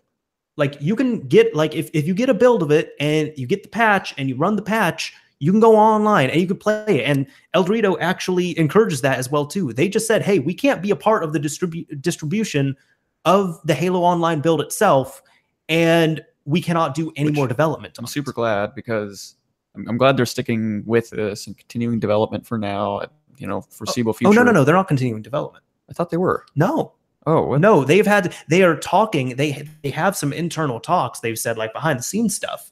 Like, they're trying to, talk with 343 and with Microsoft to see if anything can be done. But right now, they were like, it's not an order. It's more Microsoft had a conversation with them and said, hey, look, this is the reality of it. We don't want to start legal action, so but you need to stop. But I thought that was just to distribute the full package. Distribute the full package, and they just don't want any more development on this right now. Really? Yeah. Okay. Yeah. I guess I wasn't clear on that bit. Mm-hmm. So Microsoft said you don't have to take down the current state of the patch, but we don't want you developing the patch anymore. I think it was more of a suggestion, just like, look, it would be a really bad idea to continue developing this. Do you get what we're saying? Well, yeah. So that makes me feel a little less. Bad idea if you want to stream it or capture gameplay video of it and put on YouTube and places like that too. So well, I was going to say, even in regards to that, on April 27th on Halo Waypoint, they actually updated that, and they said, following some temporary Twitch and YouTube bans that were issued earlier this week, there's been some questions about whether or not streaming or posting Halo Online El Dorito content is allowed. Because El Dorito is built upon Microsoft-owned Halo Online content that was never lawfully released or authorized for this purpose, streaming or building content from the mod could result in action taken against your account. Mm-hmm. While we are working with streaming video platforms and would like to avoid outright bans and negative strikes, you are putting yourself at risk, and we do not recommend creating or distributing content around El Dorito Halo Online. So there were some Twitch users that got suspensions or some bans or takedowns. There were YouTube users that also got takedowns. That's what MVG was mentioning. Banned or taken down? Who? Did anyone on Mixer get banned or taken down? Oh, that I don't know. I don't think anyone had the balls to stream it on Mixer anymore. I'm not sure. I don't know about that. But no, they're just saying here, they're like, look, because it's obvious here, 343, they're saying, they're like, we like this, we think it's cool, but it's just we're sorry, no, but we think it's cool. Yeah, it's interesting. I mean, I think Microsoft really, they got to come out at E3 and announce something, because I mean, I think if they don't, man, I don't know what's going to happen there. I think they really have to, they've kind of, fuzzily committed to some type of PC version, but they haven't really committed to anything. But they've kind of alluded to the fact that, everyone wants it, so we're looking at it. So, hopefully they come back at E3 or at least later this year and announce something. I think that'd be really cool. I'm gonna make this very clear. Halo 5 Forge is not a proper release that can take this place. Right. I agree with that. Oh man, no doubt. Well, I hope this means good things in the future, one way or another. Same. We've seen this before with other projects. There was a Pokemon game that seemed to kind of get this same kind of attention, where it's like, yay, they got a lot of positive press. Pokemon Uranium, I believe. Yep. Yay, we got a lot of positive press. Yay, like everyone's loving it. Oh, because of that, it's now got the attention of the company behind the original product. And C&D. Same with another Metroid 2 remake. Yeah. Yep. Oh man. Metroid, and there was there was a Zelda game that they released, and it's always the same.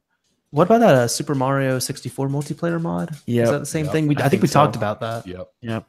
Yeah. Hello, Lily. Whether they're in like Pokemon Uranium was like a completely new project made with like RPG Maker or something. I can't remember if it was exactly like that, but it was a game development engine. It wasn't a modded or hacked version of Pokemon. So this happens to things built from the ground up and things that are patched. Meanwhile, I love how Sega's approach to it is where like they've even kind of the official Sonic the Hedgehog account has kind of been tongue in cheek with that stuff, where there's like a Sonic fan thing that comes out and he's just like, oh, we got to take it down. Nah, it's all good. We like what you're doing. Yeah. Or with not Sonic Forces, that one was bad. Sonic Mania. Sonic Mania, yeah. The guy who headed that, he was making mods for Sonic games and making ROM hacks. And Sega approached him. They're like, hey, you're doing a really good job with this. Like, if we offered you a job and gave you your own team and gave you full creative freedom and full access to, the Sonic license and such, would you be interested in getting paid to do what you're doing, but officially? And he made the best Sonic game in recent years. Oh yeah. Yep. Yeah, it's pretty awesome. It's amazing. Yeah. So hopefully good things will come out of this. Maybe El Dorito people will come out later and be like, surprise, man, we're working on the new Halo. I hope this has a happy ending. I really do, because it's a real touchy situation. I mean, you can kind of understand Microsoft's angle and their kind of viewpoint and their opinions on this. I mean, they want to protect what's theirs, but you can also understand the El Dorito people as well. So, man, I hope someone wins out of this, or everyone wins out of this versus everyone loses, because that would be really bad. Mm-hmm. Well said. I agree. Yeah, I think it's also a lot of people have also tried to say, they're just like, I want to get both of your guys' opinions on here because I don't think this would work at all. But lots of people are saying, well, why don't you just hire the El Dorito guys and take the El Dorito code and put it on top of the Halo Online code and release that? Yeah, I mean, I think there'd be a lot of red tape in between.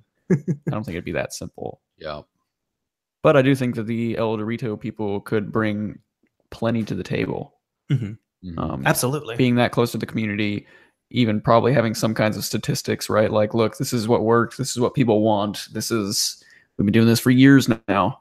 On the ground level, not having to worry about any kind of like, when you're in those kind of companies, a lot of times you as like a developer may be like, oh, I don't think this is the best idea. You know what I mean? You're like, no, like overruled, like we need to do this. You know what I mean? And they were on the ground floor. They had like, you know what I mean? They were able to make those decisions without any kind of red tape or intervention. Yeah.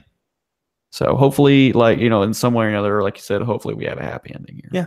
E3. They better announce something at E3. Yeah. E3. Yeah, Microsoft has no games, so. No, man. Oh, wow. Yeah. Yeah. That's probably next month's topic, right? So. Yeah, right. Hopefully. Microsoft ain't got no games. So.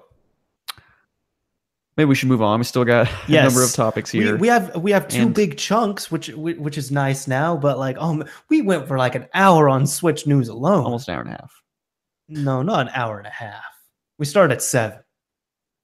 We switched over at like 8:00 something. Okay, yeah, fair. Literally switched over, right? Switched over, and now it's time to switch into this. Oh, geez. So, moving on, we are going to talk about Nintendo again, just a little bit more, but kind of at a high level, it seems like the FTC has pretty much basically kind of made those little warranty stickers, like, void if you remove the sticker, your warranty void or whatever, basically made those illegal, essentially saying like you can't tell people they can't just take apart their stuff. And the thing is, they've been illegal for years, and people have known about that. But the FTC finally issued on April 9th a official complaint against, at least in the gaming industry. I think Asus and a few car industry companies were there too. But Microsoft, Sony, and Nintendo, they issued official complaints saying you have 30 days to comply with this before we take any action. Which is, I'd love. Do you know how long it's actually been illegal? I believe there was an act from 1975 or something. It's been decades, 40 years, so like that. Yeah. When I was 13 years old and I managed to use tweezers and a little bit of water to remove my sticker on my PSP and put it back after cleaning my screen, because all I wanted to do was clean my screen. All you wanted to do was clean. There was dust. Yeah. All right. They did not seal that thing up super well. Oh no, there were 2 small holes on the front of the screen and dust got inside of them. So I just wanted to clean my PSP was hacked by other means. So, I mean, that's besides the point. But regardless, I shouldn't. Your method of breaking it. I put in a game and I pressed the update button, and then 2 minutes later, the screen turned black, and I don't know what happened. They didn't question the 13-year-old boy on why this PSP was bricked. So, but that's not what I wanted. I wanted to have that opportunity. That was my ace card. Okay. And I didn't want them to be like, oh, sorry, you can't use your warranty because a sticker was damaged. So, it's frustrating. But, my point of the story is I literally just wanted to clean my screen. That should be legal. You should not have consequences for that. Yeah. Now, I think if you break something along in the process, that's where things get a little gray, right? And that's where it's changed now. So Sony and Nintendo have complied with this. We don't know anything about Microsoft. I did check Microsoft's terms of service, and it hasn't been updated. So right now, if I opened up my Xbox One, I would still be voiding the warranty on there. However, this is from a GameSpot article, but it's saying the FTC had also particularly pointed out a problematic sticker that acted as a seal against opening the PlayStation 4. Sony has changed the language that previously suggested removing the sticker would void the warranty itself. Like any other change, the warning now says the warranty does not apply to damage caused by opening the products or third-party providers. The FTC also previously warned, that was talking about, Asus and HTC, Microsoft, we haven't heard anything back from them. But again, it's saying both companies have issued new warranty guidelines that now say they're only voided by damage caused by third-party products or services, not mere use of them. So if you opened up your system just to clean it, didn't damage anything, put it back together, you're good.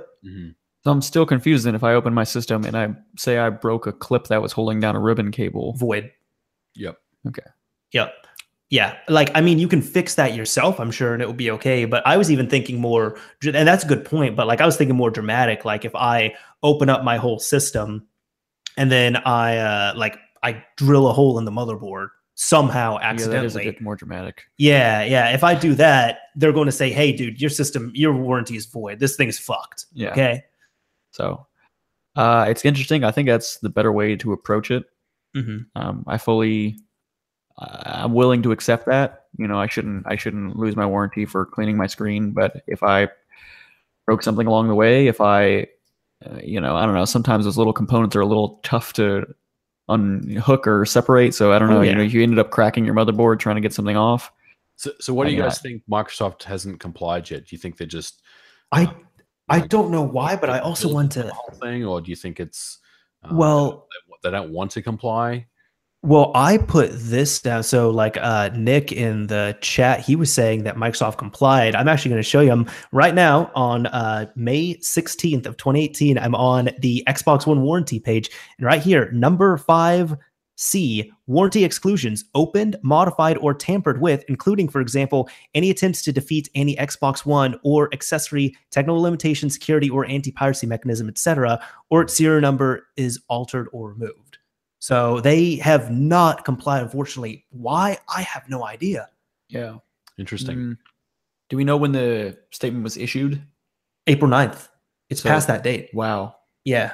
That is peculiar. I mean, maybe they're working out some logistics. Maybe they're trying to phrase things in a way that still gives them as much of an upper hand. And I mean, Microsoft's big enough. There's a very good possibility that they're like, yeah, we're going to get fined. It's more worth it for us to eat that cost and make sure we have our ducks in our row for our needs.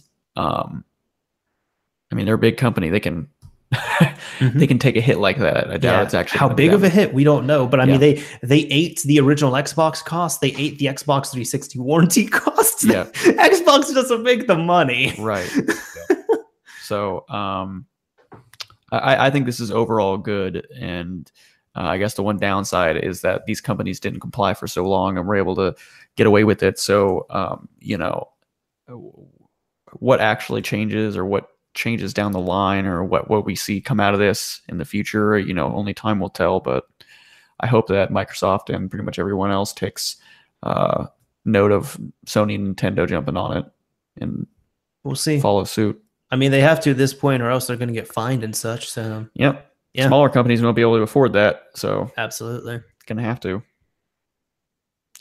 Well, should we go on and transition? Let's switch into Sony. This next topic. Oh, so yeah, Nintendo and Sony were playing nicely with the FTC, but it looks like Sony might be getting in the short end of the stick in terms of exploits and homebrew. Yes.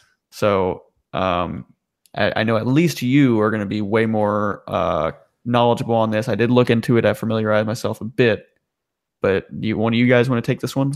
Well, for me, I mean, I've only really started taking notice of this probably in the last week or so, when I did hear about a 505 jailbreak and open source kind of dev tools or homebrew dev tools. So, I'm not too familiar with the history of the PS4 as far as the jailbreaks for the previous firmwares, but this to me looks very interesting, and it looks like SpectreDev is imminently going to announce or release the jailbreak and some dev tools, which is really cool to see, because with the PS4 being such a powerhouse, PS4 Pro at least, it really opens up the door for some amazing potential there with emulation and homebrew. Yeah, absolutely. You are right. I do hope the Switch succeeds a lot one day, but I do also like the idea. Like when I set up my Raspberry Pi 3 with RetroPie and all that recently, I was like, this is great, but I do need more power. And it would be awesome to have a console like that set up at home, ready to go. You sit down, you throw your friend a PS4 controller, and you're off to the races. So yeah, I mean, from an emulation perspective, being Intel based, we're talking the cream of the crop of emulators potentially being developed for the PS4 with dynamic recompilers and all that stuff. So yes. we're talking Killer Instinct on the PS4 as a possibility. We're talking all the good stuff. So, I'm very interested in what comes out for the 505. I think would be great. Absolutely. Yeah, you make some really good points there. Gosh, this is just all such good stuff happening. I came onto this podcast at the right time. Yes. Yes. Yeah, absolutely. Well, that's really good stuff. So yeah, like you said, it's imminent. It's been announced. So about a week ago, they said in the next few weeks, a lot of people. So at first there were rumors, and these rumors were just like a few people putting out dates. There were rumors of May 5th for the 505. K exploit. That didn't happen. I see what they did there. May 20th has been circulated as a date as well too. There's been nothing really directed towards that. They just said the next few weeks. So it's going to happen this month. If not this month, it's mostly going to happen next month. Just be patient. That's what I'm telling everyone. Just be. Give them as much time as they need to get this thing releasable and to the public and working the right way. Let them get the dev tools out so people can start deving, on day one. I mean, this again, like the Switch stuff we talked about earlier, this could be huge. This could be a game changer. Absolutely. And the cool part is you can still pick up, 4.73 consoles, the God of War consoles, out in the shop. So getting your hands on a 505 firmware is pretty trivial. Yeah. So In regards to that as well, too, when we were talking about, bigger and better things, I was going to also transition into what we know about the Mira project here. So this is from Open Orbis. Right, which we had talked about previously. We talked about before. We were able to break some news on that here before, thankfully, thanks to our anonymous contributor on that. However, the Mira project has been announced, and just reading directly off their GitHub, the Mira project is the result of the hard work from the Open Orbis team. We believe in quality over quantity releases. There are numerous components to the project, and each one will be explained below. Here's the list of components with a description of what they do. So the firmware, previously known as Mira Hin, this has been expanded into a full expansion custom firmware. One thing I do want to put out, though, from what we know, it's not going to be custom firmware like we knew it on the PSP or the PS3. This is going to be a HIN, a homebrew enabler. Similar to what we've been seeing on the Switch even recently. Correct. So this is going to be, and that's a perfect way of putting it. So this is going to require a WebKit exploit, a kernel exploit after that, and then you can launch this, and when you reboot your system, Mira HIN is gone. So you have to launch your WebKit and kernel exploit in order to get this every time. There's many tools included in the Mira project, and they're listed out below. So newlib PS4, this is the libc implementation ported for PS4. It's a pain in the ass to compile. Just take the pre-built binaries seriously. id PS4 or LD PS4, this is the linker to be used with the newlib PS4 to create Orbis-compatible ELF files. Or you could use Crazy Void's ELF fix-up tool. Miralib, this is the communications library that will be specialized for operation with the Mira firmware. And there's a user's guide that can be found as well, too, if you want to check anything on that. For more layman stuff, there's also a Wolo.net article where he was here talking about, the contributors and the SDK. This is the toolkit. This is the SDK. This is the stuff that people have been waiting for. This is what has been hinted, where all the developers have been saying, we want the framework, we want the tools out, we want everything to come out at once. We want all this stuff here. We want it all available. Right. And I'm excited for this. This is going to be the proper way to get something out. You can't have one or the other. I mean, if you release the jailbreak, like you're talking about earlier how you're running it on the 3.0, and there's something you could do once you kind of got in there. It's like, well, what do I do now? There's like a test app, and that's it. So you really have to have the whole suite ready to go. And I think they're doing the right thing there. And there's something to be said with momentum, which I think is kind of something you were alluding to. It's like, even for end users, say you hack your PS4 and there is nothing. Maybe you're not that interested in piracy. Then it's like, okay, I'm not going to care about this. I'm going to separate myself for a while. And I'll be honest, and that's been my thing, because I've done some PS4 tutorials, and it's like, okay, there's really no homebrew here. The mod menus I think are cool, but in regards to the games, I purchase all my games, so the piracy doesn't interest me. And the other thing is, with the PS4, they have streamlined the game loading process and such so well, where I don't really mind popping in the disc on that. For something like the Switch, and I'm not making an excuse here, but like the Switch, I would love the game loading feature because I love my physical games. I don't want to, especially something that's portable, I don't want to carry around all my cartridges all the time, which is what I do now. Yep. No, I mean, I don't know. I think this is all good. I think they're starting this off pretty well. You were kind of brushing over like the different tools that they have, but they have like a standard library, which just facilitates a lot of basic needs for different, different things that you want to actually use to code your software. And then they have like custom firmware specific libraries, specialized to actually leverage the custom firmware features. It seems like they have their bases covered. I'm pretty excited about it. Me too. I'm very excited about it. If they do it right, and I'm sure they will.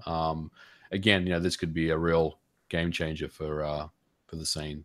Yeah, I think the one downside to it seems, is I believe QWERTY was saying that right now the 5.05 kernel exploit isn't as stable as the 4.55 one. I think that's been a little bit of a common occurrence too, because I skipped 4.05. I went straight from 1.76 to 4.55. A lot of people were saying, though, that they noticed their 4.55 jailbreak was less stable than 4.05. I'm not too worried about that, though, because I'm sure people are going to be forking payloads and are going to be adding more code, cleaning up some stuff, and are just going to streamline it. Yeah, no, we've seen that kind of stuff in the past before. Again, this is all open source. This is all good stuff and really promotes continued development on it. So Absolutely. So yeah, if you all are wanting this, try and hop on a new PS4 right now. Mm-hmm. Speaking of PS4, does someone else want to grab this? It's the last one. Last one.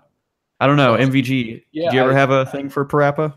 Yeah, I actually want to pick up this game because we're talking about how the hackers found the PSP emulator hidden in the Parappa game on the PS4, and I think they were able to get a couple of things to run, like Potapon, Namco Museum, and I think Loco Roco was another one that they got running. So somehow, some way, there's a fully embedded PSP emulator in there, and it's very, very interesting. I definitely want to see where this goes. Hopefully there's some type of injector that gets developed, and I think Dark Element is working on one right now, but I think a PSP injector would be awesome to see where this goes.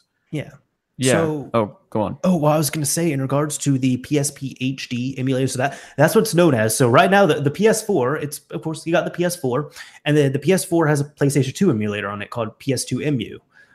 Now there is this that's been called PSP HD, and someone dumped the Parappa the Rapper game, and it has a configuration file in there. And it's called PS4 configuration file for PSP HD. And someone has set up all the settings in there, and they have comments showing everything on that. And in short, you take a PSP ISO, you drop it in, you have to put it in I guess you change the formatting on it to a .img, you have to change a few things. And there seems to be a hard cap limit of just under 900 megabytes for the game that you could put in. But in short, it's a PSP game. And then the HD part is because they're able to take external assets and slipstream them into the game. So that's why you're able to play a PSP game in 4K if it's repackaged like this, because it's the game itself, but then it's adjusting for the PS4 and it's streaming all the new, fresh assets. Interesting. That's really interesting. It's awesome. The best part is at the very end, there are a few lines and it says, special thanks to... There's a lot of people, Matsura, Rodney, Alan, and all the awesome people at Japan Studio. Also, huge thanks to Ernesto, Adam, Henrik, Taku, several other people whose support made this project of love possible. Parappa forever. If you're reading this message, congratulations, you win. We love you so much. You've made hacking great again. Wow. And that's from the development studio. That was a configuration file lifted straight from the game. Wow. You're kidding. I'm not kidding. This what was that? What was it? Echelon? Was that team Echelon? That was the one who they did that for Dreamcast. Yeah. Wow. That's incredible. You have to send me a link to that paste bin. I don't know if it was on this article. It was not. I put it on there and then I took it off. But yeah, no, I'll drop it. Yeah. Wow. Yeah. I got chills with that. But it was absolutely reminiscent of Echelon.txt. Yeah. Which, if anybody doesn't know, for anyone who's ill-informed, near the end of the Dreamcast life cycle, there was a Sega Classics game that released that was a few Genesis games, and it was a fully fledged Genesis emulator for the Dreamcast that was officially coded.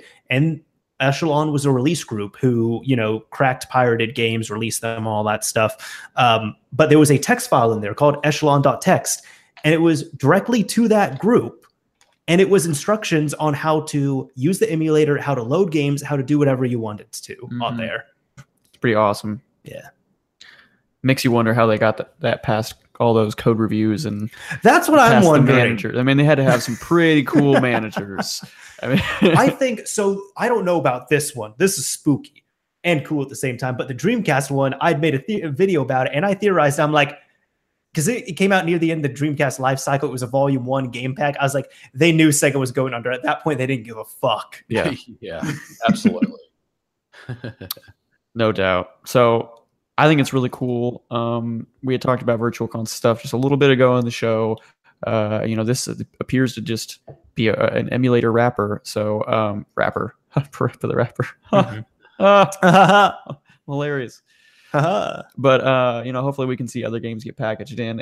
I mean, shoot, even if we can hot swap assets, it'd be pretty sweet to get some HD remakes of some of those PSP games. Oh, absolutely. We've seen several officially come out. Okay. And let me see. So even in the Ars Technica article, let's see, they did talk about a few here, which let's see. Other hackers have shown Patapon, Namco Museum, and a PSP dev kit test app supposedly running on the PS4. However, last I checked with Patapon, you can't get past the start screen on there. But there are several of these games, like Loco Roco has officially been re-released on PS4. Patapon, I'm pretty sure it has, because I remember seeing it on Play Asia. Both great games. Okay. So right now, the games that work for sure are the ones that have officially been released. Yeah. Well, ironically enough, yeah. Yeah. Get Liberty City stories going on there and see how that goes. That'd be That would be cool. cool. I'm finishing up Vice City Stories right now. I'm playing it on the PS2. Yeah. Nice. You've been going through a little bit of a kick. Not as much recently. I was about to say it's got to be ending soon. Yeah. I know I've like learned your like kick phases. I know, right? Like there was Silent Hill for a while. That was a good one. Oh yeah. Yeah. Yeah, that was spooky. That's the point. Yeah.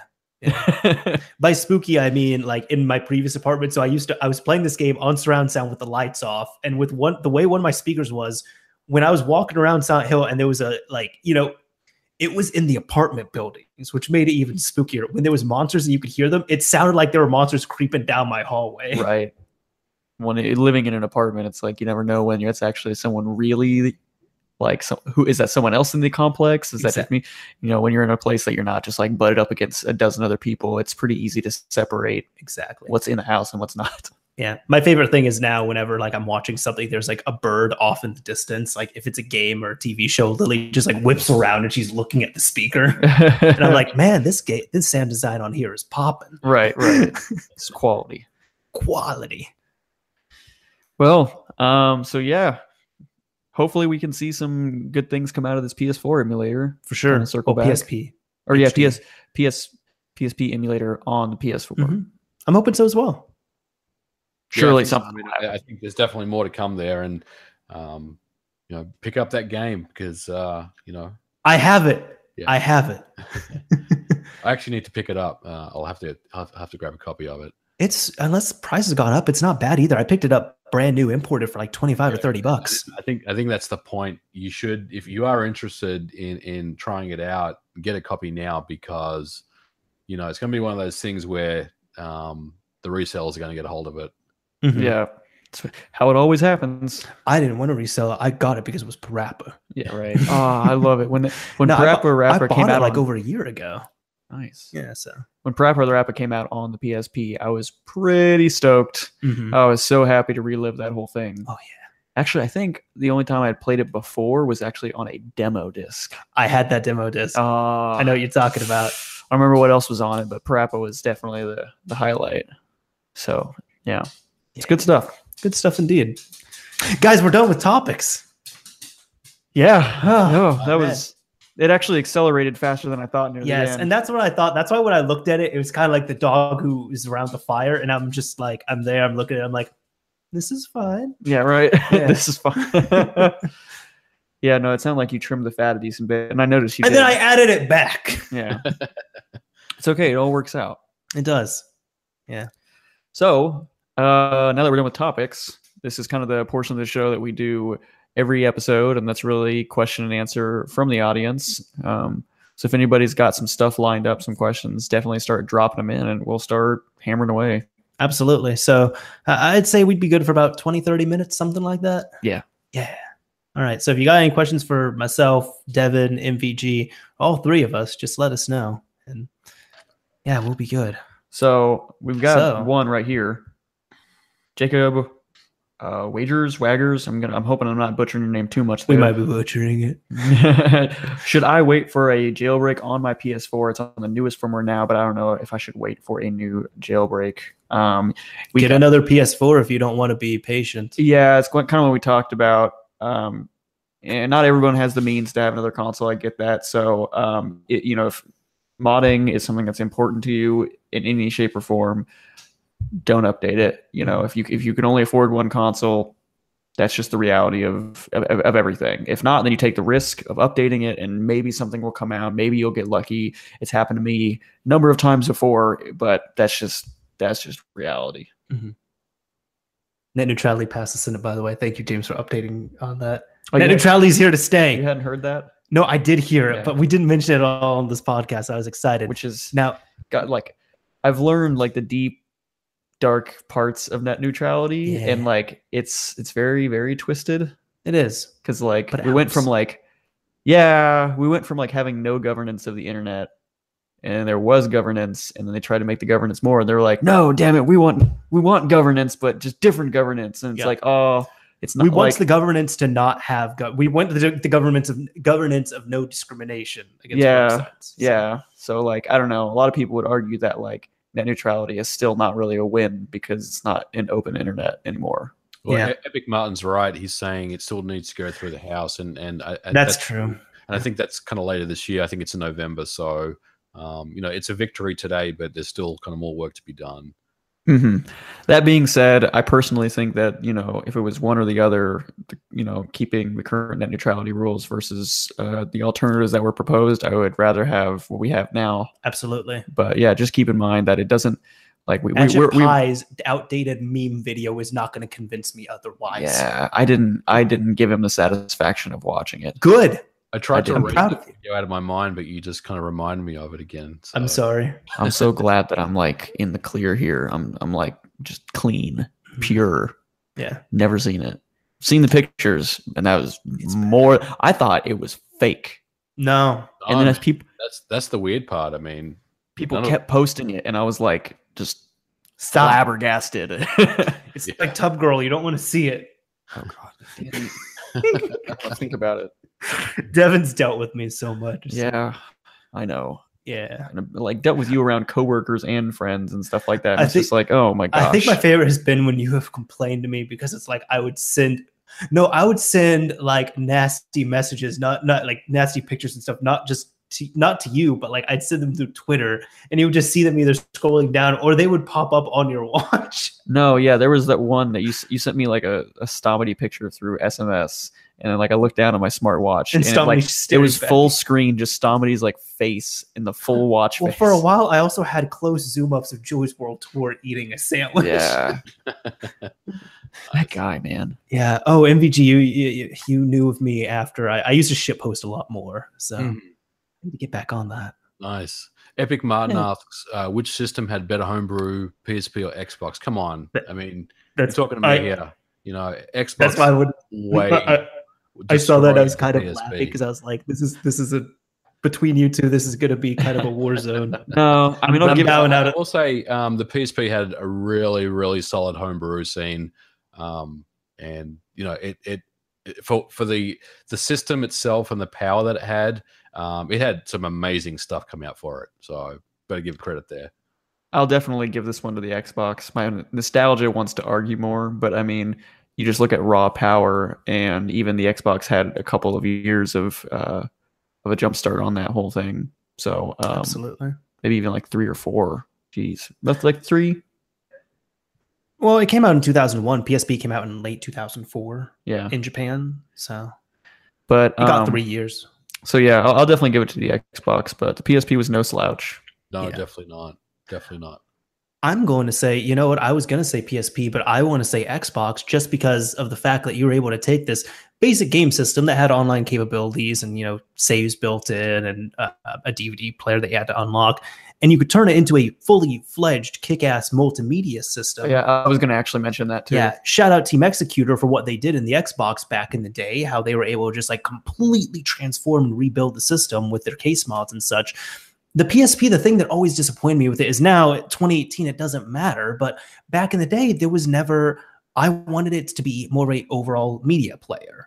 Like, Mhm. I mean, you did have that, like it could play movies, it could play music and such. And now there's much better converters. But like, I remember I always had to convert to like weird formats, or then it handled MP4, but some of them it didn't Well, handle properly. Yeah, I mean It's no XBMC. we had like I think IR Shell handled MP3s, but it was very janky. But the default music player handled MP3s. Yeah, I know, but like, and I was going to say, and that was just it was not. The focus was not on a media perspective. I used the PSP as a Same. music player, as my primary music Yeah. player for like a couple of years, if not like 3 when I was in junior high. And so I was using it a lot, running around, even like skateboarding with that thing in my pocket, which is probably like just a disaster waiting to happen. But it really was a pain in the butt. Just it was not meant for navigating and listening to music. Yeah, fantastic system though. So yeah, definitely good question. I mean, it's not as cut and dry as you think. I mean, it's definitely both systems really have their strengths there. So, and it depends on like really how you want to use your device, because if portability like means anything to you, then the PSP has, you know, plenty of support to justify that. You Absolutely. know what I mean? And if media is of any concern to you, like, well, I want to be able to just swap over. It'd be nice if I could have like one console with some retro games and be able to play some DVDs and stuff too. That's obviously you're going to be your go-to. Or if you just want to play on the TV, period, because I'm sure there's some hookups for PSP on the TV, but it's probably not pretty. Isn't the PSP Go has the dock where you can have component cables into your TV? I saw that recently. The 2000 and 3000, I know what video you're referencing as well. The 2000 and 3000 have that as well. The problem is it just takes it and displays it on your TV. So you have to either have a upscaler to zoom in, or you need to zoom in with your TV to actually, you know, have it stretch. Man. Yeah. So you could have like a TV this big and the PSP is going to take up about that much space. Lovely. Gotcha. Yeah. Yeah. Where's your 4K now, huh? Where's your 4K now? That's what. So that's a slight pet peeve I have. I just want to be honest. When there's people who they take these old systems, like let's say, that don't upscale, mind you. Like they take the original Xbox and they take the or they take like the GameCube. There's like, yeah, this looks great on my 4K TV, or it looks great on a 4K TV of some kind. I'm like that. The 4K you're not upscaling it to 4K. It's look at it, the info screen. It's gonna say 480p or 720p or 1080i. Yeah, I mean, I don't know. I would like to see a side-by-side. Maybe there's like a little bit of something to it, but shouldn't be that. It depends on the processors and such as well, too, on the TV. Yeah. But like, for example, it's possible to get a banging 1080p TV and have your 480p content look better on there than a shitty 4K TV. That's absolutely true. We're talking about contrast, dynamic range, all kinds of stuff. There's a lot of other factors other than just pixels. Exactly. So yeah, no, that's why when people are just like, yeah, it looks great on my 4K TV, I'm like, yeah, this will also look great on a 720p TV, because if it's a good TV, because the signal you're putting in is 480p. Yeah. There was one I wanted to grab up here, which was question: do you think if PS1 emulation and enhanced resolution becomes a thing on custom firmware, Sony might see that as demand for PS1 backwards compatibility on PS4 officially? I'm actually going to say no to that, mainly for the technical aspect, because backwards compatibility in the technical sense is not there on the PS4. And even so, they haven't supported at all. Where we've seen the PS2 emulator, the PSP emulator, of course, PSP discs you can't put in, but you can't download a PSP game from the PSN store and play it. The PS2 games you have to repurchase as PS2 classics. They might do PS1 classics, but I don't think it's going to prompt them any further to do that. So inevitably, RetroArch will be ported over to the PS4 as a piece of homebrew. People will play their PS1 games there and they'll have fun with it. I would love to see PS1 classics in the future, but I don't think the homebrew scene is going to push that any further. Yeah. I agree. I mean, and this is just my perception, but I think this generation, Sony seems less interested in kind of going back. I mean, I know we have some of the PS2 stuff on the PS4 running, but it's hard for me to kind of see them doing that. I think their focus right now is just, releasing more games and really just pulling ahead of Microsoft. And I think that's going to continue this year, honestly. Which they've done a great job of so far. Like they're definitely in the lead for that. And in terms of sales, profitability, games, all that stuff. Well, and just no matter what, these things take up resources. Mm-hmm. These don't just come for free. And there's a chance, not always, it's not a guarantee, but there's some like architectural compromises that you could be forced to make to support PS1 or whatever. It's like, okay, do we want to emulate this? What costs come with that? How can we make that performant? We gotta, these things just don't come for free. Yeah, and some people might say, oh, well, the Xbox One does 360 and original Xbox games for free, and they're doing backwards compatibility and all this stuff.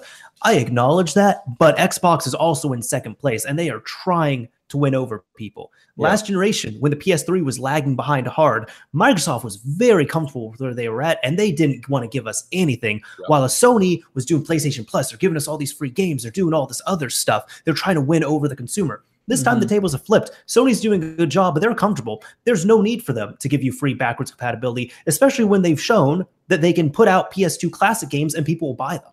Exactly. If they know that if they know that you're going to buy them, why would they give that to you for free? Right. You're right about the 360. I mean, Microsoft was, kicking ass back then, and they stopped the backward compatibility program in 2007. I mean, they just kind of killed it, and no one really cared that much. I mean, people were unhappy about it, but everyone was like, well, we've still got Gears of War, and we've still got Halo, and we've still got Fable, we've got Forza, so we're good. We don't really care that much. And now they've invested all that money back into that program, and I can see it grow even further, which is great. I mean, I love the backward compatibility stuff, but I do think that Sony, now that they've got such a lead in this generation, is not really going to invest that much time and money into going back into the PS1 stuff. Yep, I can agree with that. Yeah, pretty much entirely. Yep.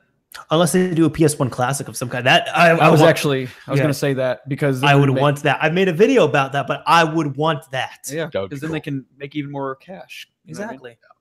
Yeah. I'm a consumer whore. And how? All right, I'm going to pick up the next question here. Go ahead. Valtis. I'm always terrible with these names. Do you think security on devices is getting better or not in the wake of pin shorting and payload loading? I always thought that hacking the PSP with a battery was a funny trick. I just expect next-gen systems to be hacked with a rubber band or something.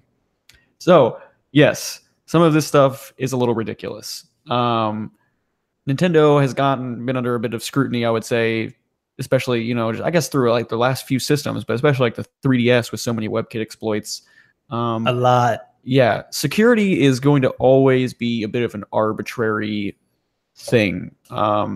Nothing will ever be unhackable, and something's only as secure as as the people who are banging on it. If you got smart people that really want to get into it, then something's going to happen. However, the people behind the Switch have specifically said, like, when a lot of the reswitch stuff really first started breaking out, we really got a lot of real hardcore information about how deep their stuff went. The teams were like, look, well done, Nintendo. You did a bang up job this time. However, because that was with the OS itself, Horizon OS. Yes, which is codenamed Horizon OS, which is the evolution of the 3DS OS. It's kind of like that is at its roots. I don't know if it was exactly forked from it or if they kept some kind of kernel components or how deep that goes, but it is. Because the person we're a fan of, Cyrus M, that gentleman, yes, beautiful gentleman. We've never spoken or friend of the show. Yes, friend of the show, even though he doesn't know us and we don't know him. But no, he had said the Switch hardware-wise is completely compromised and all that. But yeah, Horizon OS, good job. We haven't found a damn thing in this. Yeah, because right now, I mean, we do have a WebKit exploit, another WebKit exploit with Pick a Switch that's been patched since. But yeah, a lot of the lower level, I don't know if we don't have any kernel exploits that we know of or anything like that, just some userland stuff. Yeah, we got boot ROM, so that's what I'm saying, and that was all because of NVIDIA's issues, right? So it's like, wow, Nintendo, you did a great job. You really did your due diligence on that one. You probably learned so much from the 3DS and the Wii U, but now you get the short end of the stick because of NVIDIA and their mistakes. Yep. Team Green, baby. Team Green right here. Yeah. Hey. I noticed that earlier. It's a pretty sweet shirt. No, I mean, I think to answer, I think my kind of answer to that is every generation of system is going to get hacked in one way or the other. Whether things have improved over the years, I mean, I guess they have, but there's always going to be a way into these systems. And whether it's something that's easily achievable via by the public, as we kind of alluded to before, or if it requires 30 wires on a motherboard and a JTAG type device or something like that, it either way, there's always going to be a way to get into these things. And it's just, I don't know if things are really have improved over the years. I mean, I think every system that gets released, there's always some type of exploit that gets found. And for so many years we thought the 360 was kind of unbeatable, and then all of a sudden, the JTAG comes out, and everyone's like, oh shit, now I gotta solder 2 resistors on my motherboard, and I'm good to go. So I mean, it's only a matter of time, I think, before every iteration of a console gets kind of busted open. And kind of similar on that note, like every generation of consoles is going to have like some kind of manufacturer like service mode or some kind of recovery mode of some kind, like that's necessary. Like for the PSP, the battery trick, that was like a recovery service mode the PSP would go into so they could like unbrick PSPs. If it was just as easy as plugging it into USB and running some software, it'd be a lot easier to find, a lot easier to exploit. But it's necessary for almost every console, if not every single one of them in some shape or form. Because you got to get them back to the factory and reflash them, fix them, see what the hell's going on. Right. Refurbishing, debugging, all kinds of stuff. The people who are going to fix these need a way to get in there. Yep. So, it's kind of like we've seen recent debates, especially with like the Senate and stuff like that here in the US about like encryption, it's like, oh, we need a backdoor into your encryption. It's like, well, that's not really encryption anymore. It's like, it's not, you can't have a backdoor, and it's like, well, just make it secure. It's like, it just doesn't. I feel like that's like having. If you have a back door, it's going to be a door. It will be accessible in some way. I almost feel like in some way that's like putting the most powerful lock on your door possible that money could buy, and then just hide the key under the mat. Right. Somewhat, yeah. I mean, yeah. And it's like, yeah, this thing is impenetrable, but you put the key under the mat all the time, and you tell everyone that walks by that you put the key under the mat. So. Or that there's a key somewhere, right? Yeah. There's a key somewhere. I bet you could never find it. Right? But yeah. So nothing is going to be impenetrable. If it can execute code, it can be exploited. Yeah. I mean, history's shown us that every system that's been released has been exploited in some way. There hasn't been a console, although the Sega Saturn we were talking about before, came pretty close, right? For so many years. People have now found a way to get into that as well. So, I mean, it's only a matter of time, Yep. We shall see. Anybody have another question they wanted to pick up? MVG, you want to lift one? Let's see here. What do we got? I got a question. Devin got a question. Let's throw around the questions. Why don't hardware mod systems like Xbox One? What happened to hardware mods? I mean, I think normal human to answer that. There's no current mod for the Xbox One, and I'm not really up on what's been going on there. But Danny, why would you do that? I think there's definitely work being done to try to mod the Xbox One. But as it stands of right now, the security around that thing is pretty hard to beat. So and Microsoft knows that, and they designed the Xbox One with that in mind as well too. Yeah, I mean, this is their kind of third attempt at this, right? And the first attempt was an absolute joke. The second attempt was pretty okay. This one is pretty secure. So, will we see a mod for the Xbox One? We probably will at some point, but it may be a couple of years away at least. So we'll see how that goes. Yeah, let's not forget that, yes, it's the first couple of iterations, they started out pretty poor on security, probably just because they didn't really know what they were getting into. But Microsoft does build the most widely used by a big margin operating system out there. They are no slouch to security. They are the biggest target in the world for software stuff. Yeah. We're not talking about Mac OS or Apple doing gaming where they own just a few % market share or whatever. They get banged on constantly all the time. Yeah. So with the original Xbox, they probably just weren't expecting that kind of response or acts. But, I'm not surprised at this point that their console's been as impenetrable as it is. Yeah. My smart ass response to that is you can mod the Xbox One, get a PC, install Windows 10, and mod up your games. Yeah, right. Yeah, pretty much. Yeah, and I think one of the other things that they did was they gave you the kind of the developer tools. So you can write, I'll say, homebrew, with my little quotation marks. you get like a quarter of the processing power and all that stuff. But you can they do give you a sandbox where you can write your own. You're talking about a dev mode, right? Yeah, exactly. Yeah. So and I think a lot of that mitigates a lot of the modding, that people are trying to get done, because there are ways to to run your own code on an Xbox One. But having said that, I mean, there's still teams out there that are looking at trying to defeat the security of that thing for sure.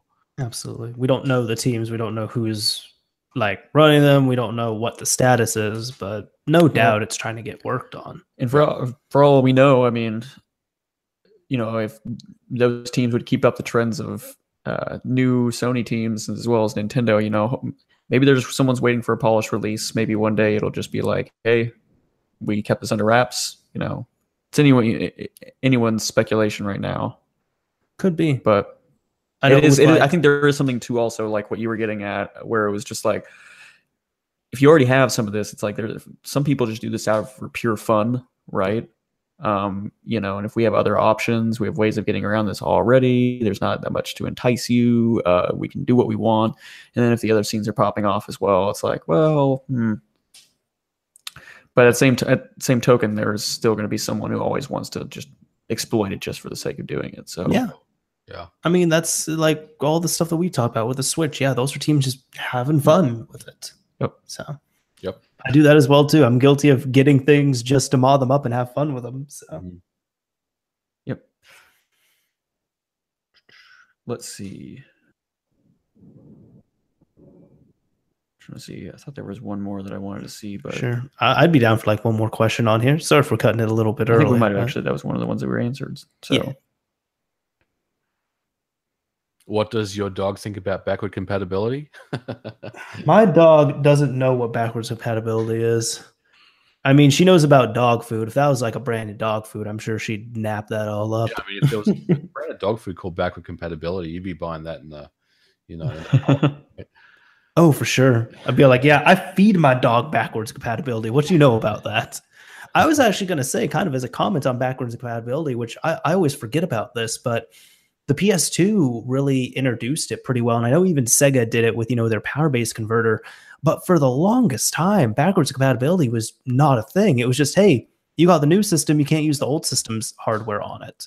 Yeah. And then, with the Game Boy Color with Game Boy, and then like Game Boy Advance with Game Boy Color and Game Boy, and, the PS2 with the original PlayStation, like for several years, and it's not bad, but for several years it became standard. So then it got really weird to go backwards from that, because it's one of those things. I think if systems never had backwards compatibility, there wouldn't be much of a demand, but because it was given to us and now it's been taken, we're like, no, we liked that. Because it's not even the fact that people use it, it's the idea that in 5 years, if I feel like playing Lair on my PS4, I can take the disc off my shelf, pop it in, play it for 10 minutes and take it out, and I can do that whenever I want to. Yeah, it's when you take something away from from a consumer, that's when they get they're like, well, why are you taking away my backward compatibility for? I like that in the previous revision. So you're right, it's just an extra feature that that you have.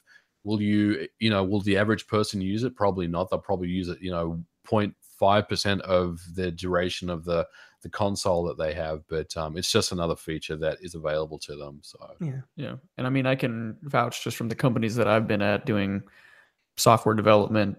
A lot of those times, those are not easy decisions to make. Like at all the companies I've worked at with software development, taking away a feature, like it has to be like literally usage is just like below a 1%. Like no one really, I mean, even if it's just a small portion, it's like, we cannot take this away from these people.